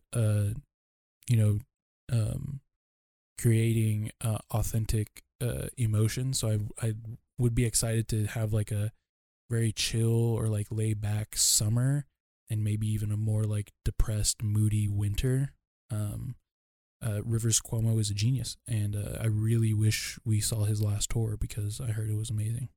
Interesting. Yeah, I really like that song a lot because it's different than what you're used to. Like I said, it's Ode to Joy, or it's some kind of classical song that they're taking that riff from. But then it opens up during its chorus part of being like this kind of like heavier rock type like anthem. And it's just crazy how Rivers does not age. He has sounded like that. He's had that incredible iconic voice since '94, since the Blue album, which is kind of crazy for someone who's pushing 50. Yeah, what is it? It's like your every time they like have B-roll of a castle, like dun dun dun dun dun dun dun dun dun dun dun. Yeah, I can't put my thumb on it exactly. I don't know who or what that is, but everyone's heard it before. Right, and so it's kind of fun that they did something like that. Oh, sorry, Rivers Cuomo is 51. He's already 50, and pushing it. He's pushing the envelope, and he's still being creative, still doing fun stuff. Even though, yes, it is the same formula they've been doing forever, where it's like intro, chorus, intro, breakdown, chorus. You know, I'm not going to punish them for that because it's just such a powerful. Yeah, I'm not going to punish one of the biggest living rock bands ever. Like, you're not going to get mad at freaking the Beatles. You're not going to get mad at Led Zeppelin. Like, no. I think I'm kind of done listening to Led Zeppelin, I'll be honest. If they made any more new music, I'd be like, yeah, I'm good. I don't need this and this. If Led Zeppelin raised from the graves today. Robert Plant. Yeah. And started playing the piano, I'd be like, maybe next time, buddy. Try again. Yeah, the music's probably not no good no more. And sadly enough, I'm sure a lot of people feel that way about Weezer. I don't know if that sample song changed your mind about Weezer, but I promise you, they're still making great music, and I still love them. Well, I mean, it just speaks to the evolution of them sonically. It's like, oh, we made all this great music, and it's like the only way they can continue to be creative is experimenting with sounds that previously existed. I doubt a lot of people can take that sound, the same sound, and make something as good as that. So it's a kind of a, if you don't like it, then you're not in the cool club kind of thing. Yeah, I'm about to throw up my hand in the shape of the L on my forehead right at you. Dude, Limp Bizkit. All right, bro. On that note, what do you got for us musically? There is maybe I can count on one hand a few artists that can make a release and it will immediately be featured on this show. Led Zeppelin. Shut up. Limp Bizkit. Oh my gosh. Smash Mouth. Death Grips, which they have had 2 Instagram posts over the last 8-month period. So Death Grips are online. And then number 5, Kendrick Lamar. This would be Kendrick Lamar's Mr. Morale and the Big Steppas. You know what's funny? I actually did listen to this whole album a couple times now, and I have not been on record to be a Kendrick Lamar lover or hater. I do like him a lot. He's in my top 50 rappers. I'll figure out where he's at on that list. But he is a lot of fun, and in this album, I feel like he's more raw and honest than I'm used to. You feel like he's more raw and honest on this album is quite interesting. But compared to like Damn, I feel like Damn is like. I feel like Damn's like a whole like pop. I wasn't crazy about Damn. I think I gave Damn like a 75. Like it's good, but like it's not To Pimp Butterfly. It's not Untitled Unmastered. You know, Pulitzer Prize winning Damn. You gave it a 75. And I'll give it to it again. I'm just screwing with you. Damn's also probably like my third favorite. If I'm completely honest, Damn's really good though. I think it's most people's third favorite, especially because Pimp a Butterfly has like the biggest effect. Mm-hmm. Good Kid, Mad City. Good Kid, Mad City is everyone's is his pop off. Mm-hmm. Untitled Unmastered has some of the greatest beats on it ever made. Truly. And then Damn is just like, oh, this is the best story ever told in a rap album. Like a Pulitzer Prize winning story. So according to Rate Your Music, out of his 6 albums, did you say, what album did you say this was? This is Mr. Morale and the Big Steppas. I know, but did you say it was the 6th? I think so, yeah. So the averages are as follows. Number 1 is To Pimp a Butterfly with 4.3. Fair. Good Kid, Mad City is number 2 with 4.2 average. And Damn, then 3. And then number 3 right now on this website is Untitled Unmastered, 3.6. And then Damn, 4. And then Section 80 and Mr. Morale are both tied with 3.6. And then Damn has a 3.5 average. And this is out of roughly anywhere from 10,000 to 50,000 ratings. Do those 10,000 to 15,000 people know it's a Pulitzer Prize winning for rap? No, I mean it's fair. It's agreeable. I think Damn is extremely good, but it's still not good as Pimp a Butterfly. But that's not what we're here for today. Today we're here for Mr. Morale and the Big Steppas. Yeah, like you said, I think this album is about him like post those like amazing projects. He's now like taken a hiatus. He's in the midst of raising 2 children. He is juggling the fact that like everyone is looking at him to be the next Michael Jackson or the next Tupac and lead us out of the fog as our incredible rap leader. But the only reason those people kind of had their crowns was because of their death. You know what I mean? And Kendrick Lamar is sort of like a living embodiment of like everyone is gonna put that like Anointed One was like his other nickname. Kendrick Lamar, the Anointed One. Like it's weird to like have those monikers around you and like try to live a normal life. I think that's like a big part of this album in itself. All right, so before I go into my thoughts about it, what song are you going to be sharing with us today for the audience to listen to so they can kind of get a feel for what we are going with? I'm probably going to do a little bit longer, maybe closer to a minute on this, whatever song you choose. Yeah, I probably want to do just the first best song on the album is, for me, is Purple Hearts. You know what? I have to agree with you. Here is Purple Hearts by Kendrick Lamar. Sometimes it never feel where your heart can be and still be a part of me. I love mine. Love mine. Somewhere in the storm, I cannot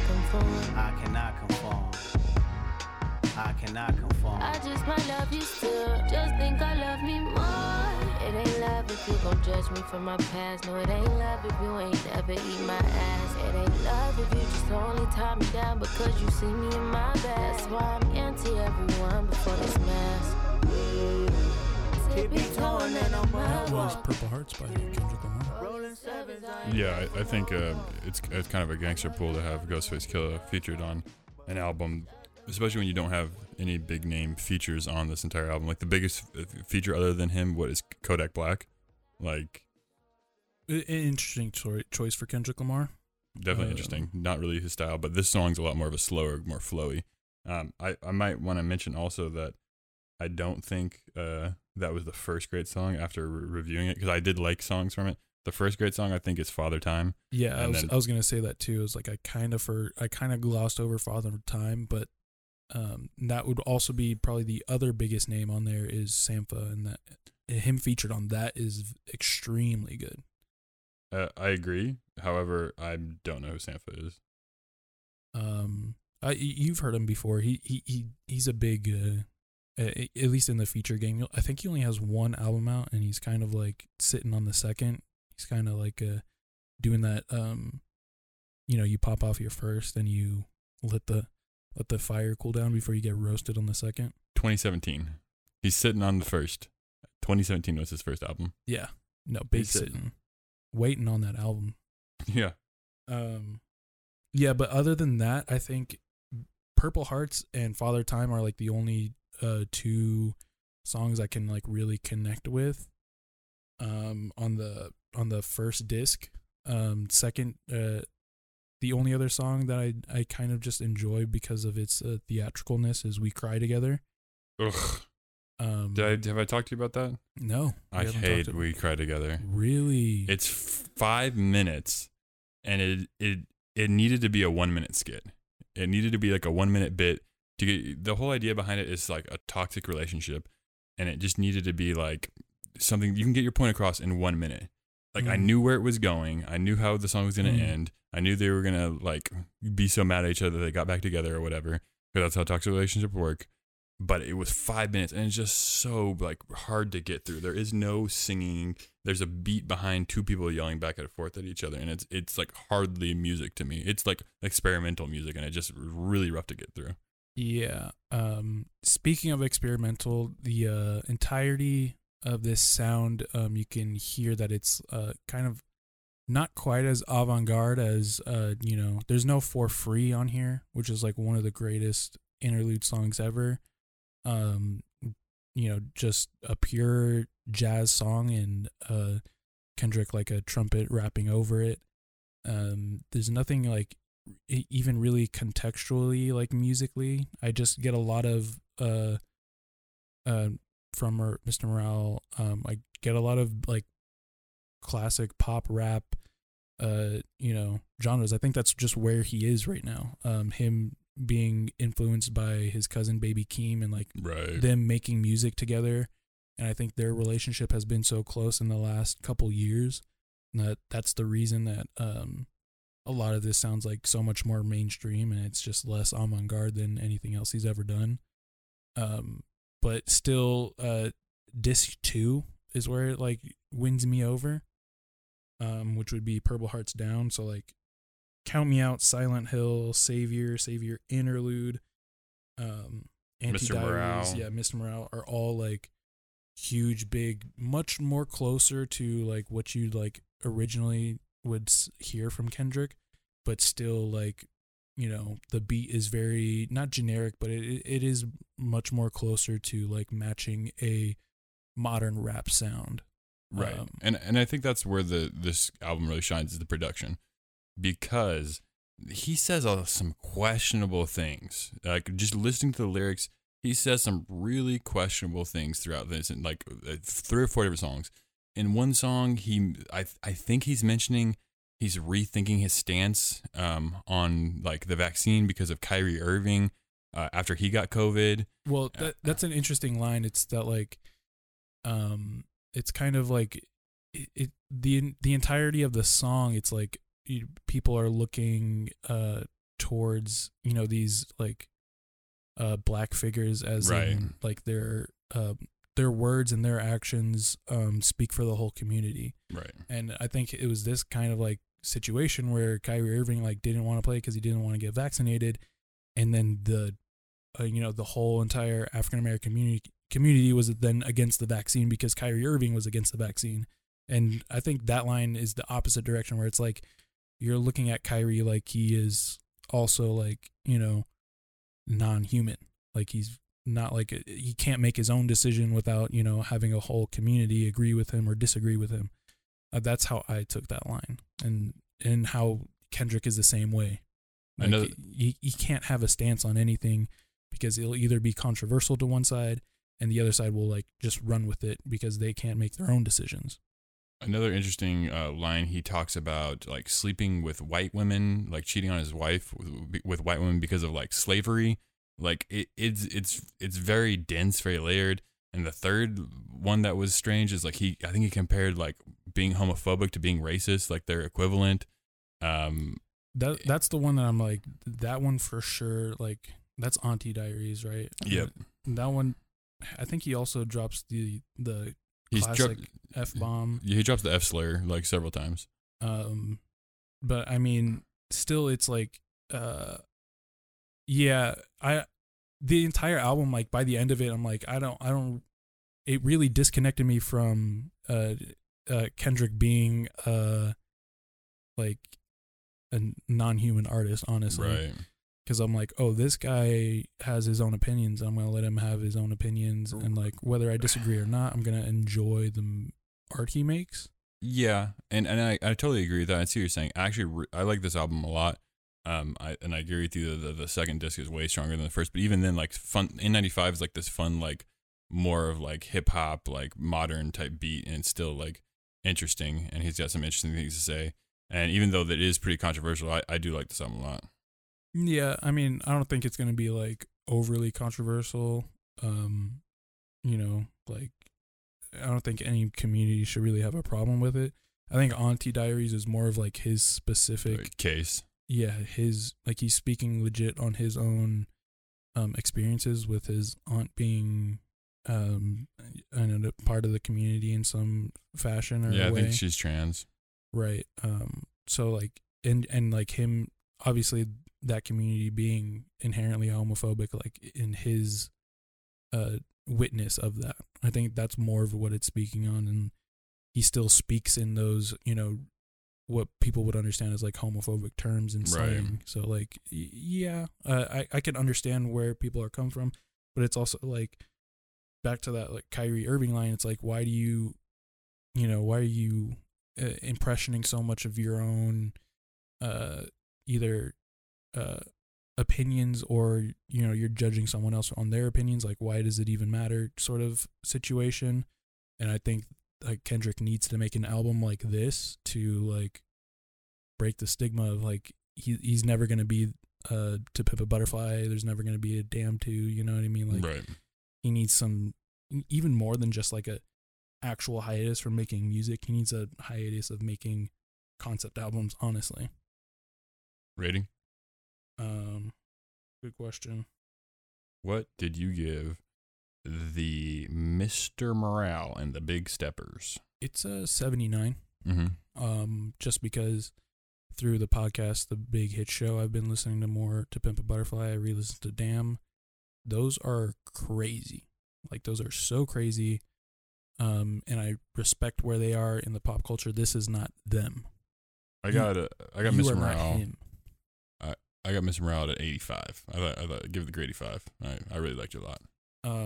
Realistically, I think Kendrick Lamar is an incredible storyteller, and the fact that I got the lack thereof a story, or at least it's going over my head at the moment. Yeah, I need to maybe it's just not as coherent conceptually.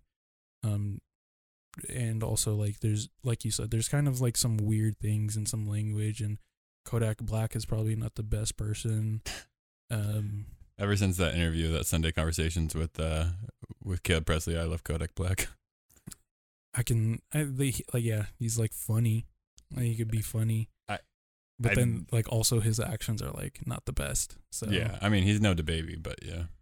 You know, yeah, nobody can be as good as DaBaby. Spoilers for the Wasties in December. I got Mr. Morale right now at number 4, album of the year.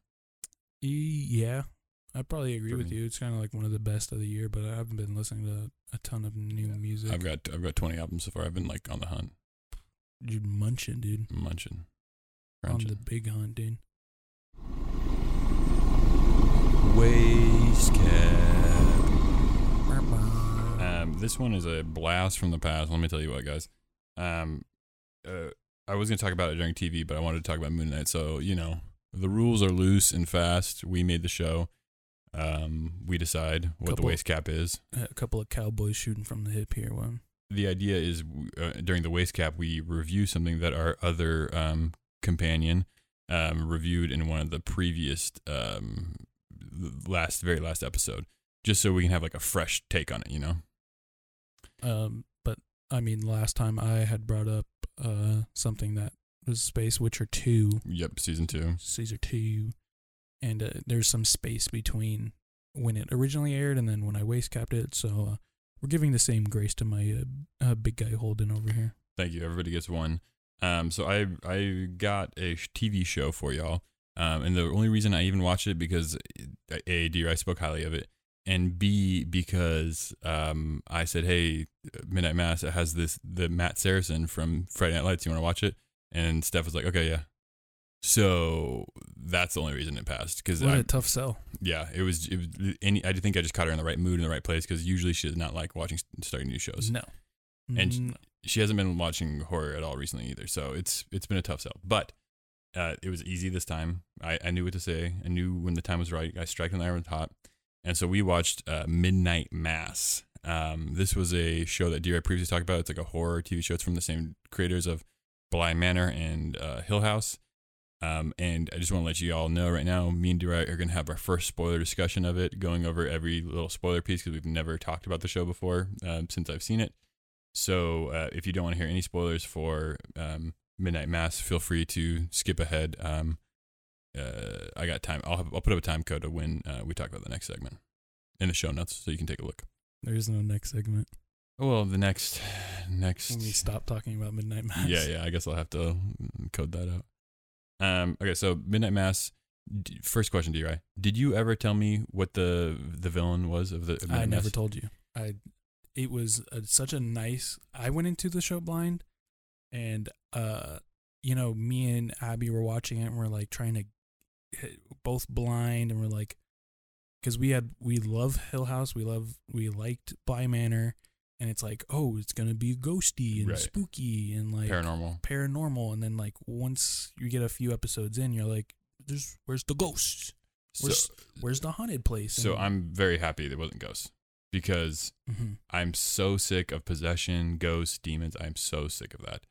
Well, there's no real possession in like Hill House, I don't think. And okay, I haven't watched it, but I'm not going to watch it because I'm sick of ghosts. But I do know what you're saying. Like ghosts are one dimensional. Yes. 100%. But this is about vampires, even though Jewish vampires. Even though they never say vampires, and even though they don't do garlic, which they should have. There's no garlic on the island, bro. They should import some garlic and use it. Or I wanted like a wooden stick. I wanted a little bit of cheesiness to it. There was a little bit of cheesiness. I really really liked it. Good reveal, solid reveal.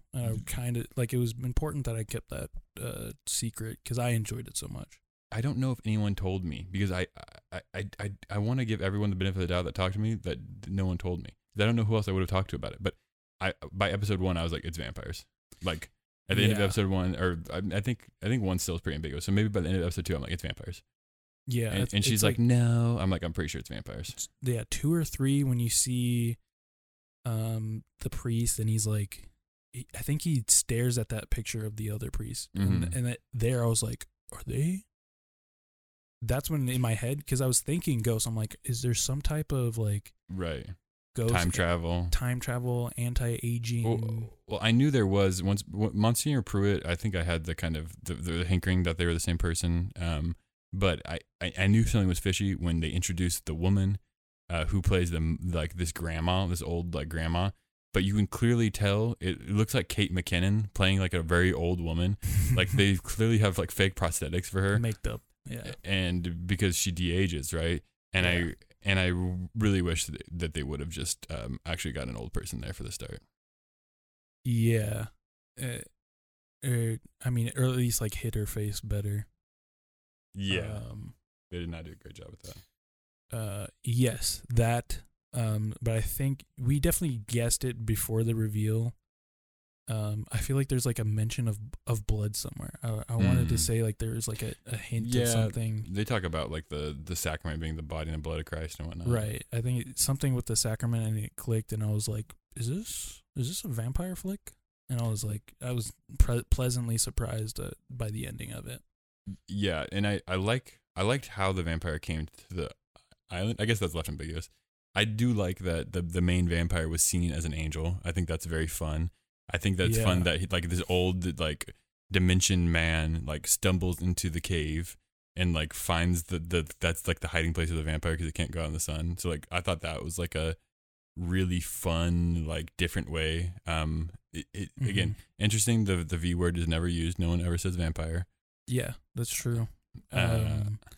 But yeah, because it's totally like a total like you could see that happening somewhere in folklore. You know what I mean? Where like right.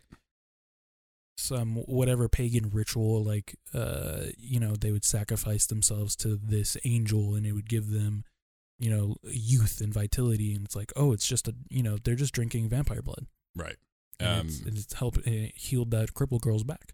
Right. I love the mystery of it all. Because I was like, oh, I kind of solved that. I was like, oh, so they're vampires because of this. But then why is this happening? Like how did they? Yes. How did he know? So like everything was like kind of falling into place, and so it was fun seeing the unraveling of it. You know what it is? I think he was like getting uncomfortable in sunlight. Was that the thing where he was like, he was like getting when he was like tired and like lethargic during the day? I think that's what cued me too as well. But yeah, the acting was great. The writing is pretty great. It's just especially like keeping the V word out and being so spooky and conspiracy about it. It's like all very cool. Yeah, love the cold aspect. Loved how unlikable Bev was. Dude, you poison a dog in a show, and it's like, yeah, I'm gonna hate you for every episode now. Like, there's no reason not to hate you. So they did a good job making her the Joffrey for all you Game of Thrones fans out there. And then also, the only thing I questioned though was bringing back Flynn, the young Flynn son, or the middle one, Matt Saracen from Friday Night Lights. They kill him, right? Mm-hmm. And then they bring him back, because the one episode ends with his death, and then we had like a night or two in between, and I was like, oh well, they killed off the main character, and then they actually did bring him back, and then he ends up dying again, of course, as like a heroic death, I guess. I don't know. Which one? I just can't think of the face. He plays the main son who killed somebody in the car accident. In the car accident. Which might I add that there's a jump scare where every night where he goes into sleep or he sees like the dead girl. That's just unnecessary. There's no other jump scares in the whole like show like that. It just is like it just feels hokey, kind of detracted from the whole like mysteriousness. I think that is the only thing that relates back to Hill House and Bly Manor, is that all these people are haunted. They all have technically a ghost that follows them that is related to their past. And like, I guess he liked that theme of like him having a ghost haunting him, but it just never like flowered into like what Hill House does, where it's like everyone overcomes their ghost. You know what I mean? Like he like kind of doesn't, and he kind of like accepts his fate and then dies. So it's like kind of like silly for that. You know what I mean?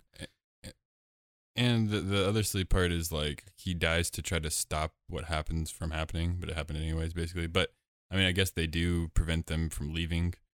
But I think that the silliest part is that once the head vampire dies, I imagine everyone would have returned back to normal. Well, I don't know.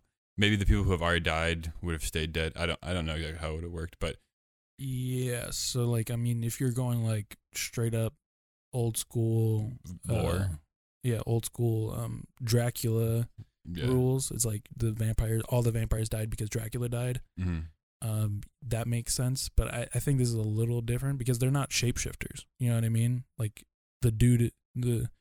you evolve into a freaking creepy cave being. You know what I mean? Like you sprout wings probably, and then you're like really allergic to sunlight, so then you turn into like a cave dweller. Yeah, I don't know if I love the idea of her like cutting holes in his wings to make him like less like aerodynamic so that he like isn't able to escape, because like they burned down every building. It just seemed like a little like plot conveniency that it's like every building burned down, there's nowhere we can hide from the sun. Like there's a bridge, hide underneath the bridge, get an umbrella, dig a hole. You see that she did try to start digging at the end. Yeah. But like there's somewhere to hide from the sun. Like the sun doesn't hit everywhere all at once. Like it comes up gradually. Just hide behind something. You gotta go underneath it and move around.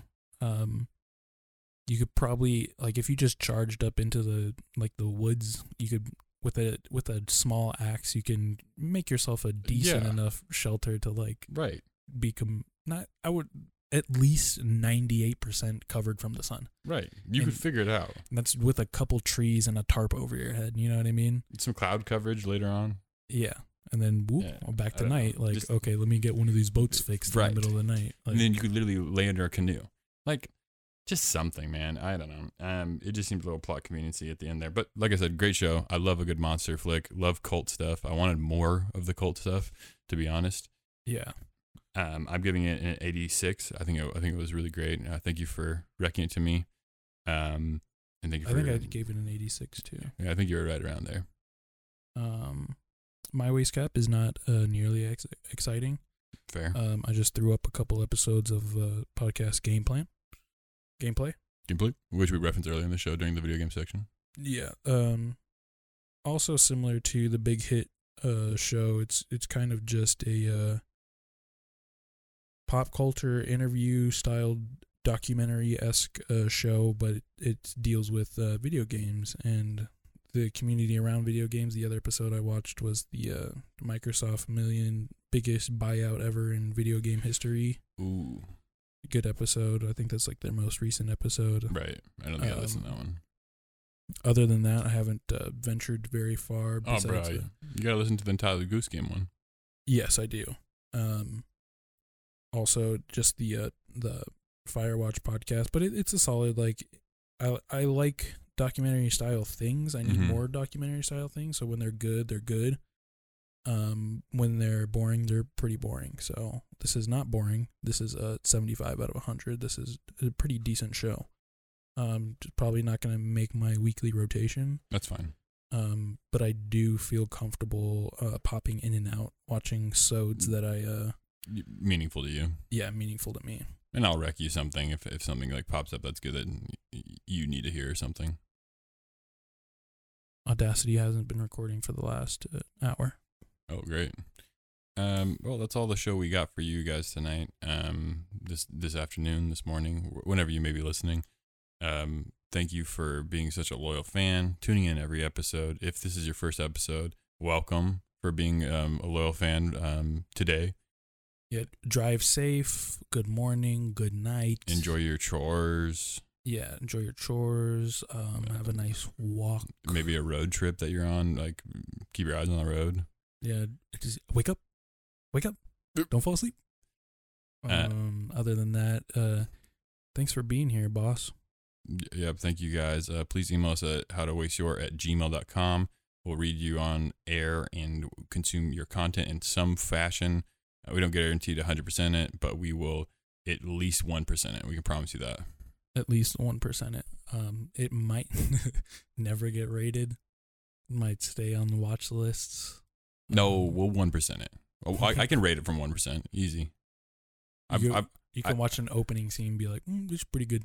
You can get past the opening credits and be like, 95. I guess watching one episode of The Boys, but I watched only one episode of The Boys and I got a rating for that show. It's a 54. I think it's probably better than a 54, but well, that's my rating, and that was probably about 10% of the whole show. Yeah. All right, thank you guys for listening. Y'all have a good night, afternoon, day. Bye.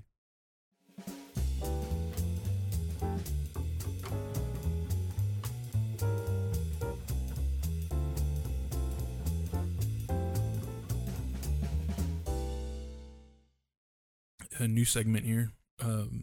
Not $1 million ideas, but $1,000 ideas. Mm-hmm. It's a new show. Right. I could see it on a major network, but also I can see it like maybe on something Discovery. But like, what do you mean by $1,000? Like, that's how much it costs to fund it. That's how much they're gonna make. Like, well, I'll explain I'll pitch the show, and then you'll see. You can give your rating how much you would buy it for. My Card Shark. Yeah. So the title of the show is called "Whose Dog Is It Anyway?" Oh, whose dog is it anyway? Whose dog is it anyway? So you get 4 canine actors and their trainers, and you feed them improv prompts. You feed the dogs improv prompts? Yeah. They're canine actors. So is this furries? Is this dogs that No, eat? You feed them like they eat the prompts, or actual bona fide canine actors and actresses with their trainers. I think this is a great SNL skit. I wouldn't want more than that. But you get, it's funny. It's good. Like the dog from I Am Legend, and then you get Air Bud, and then you get some type of, miniature breed. Get the Taco Bell Chihuahua. Yeah, exactly. And then them and their trainers have to figure out how to make these improv prompts from the crowd, or also still have Drew Carey reading it to the dogs, but make sure they're spayed and neutered. Oh my gosh. That's $1,000 idea. Bob Barker. It would have to be Drew Carey, and he does an SNL spot, and then whose dog is it anyway? Yeah. It does fit better there. That's as far as I could take that one.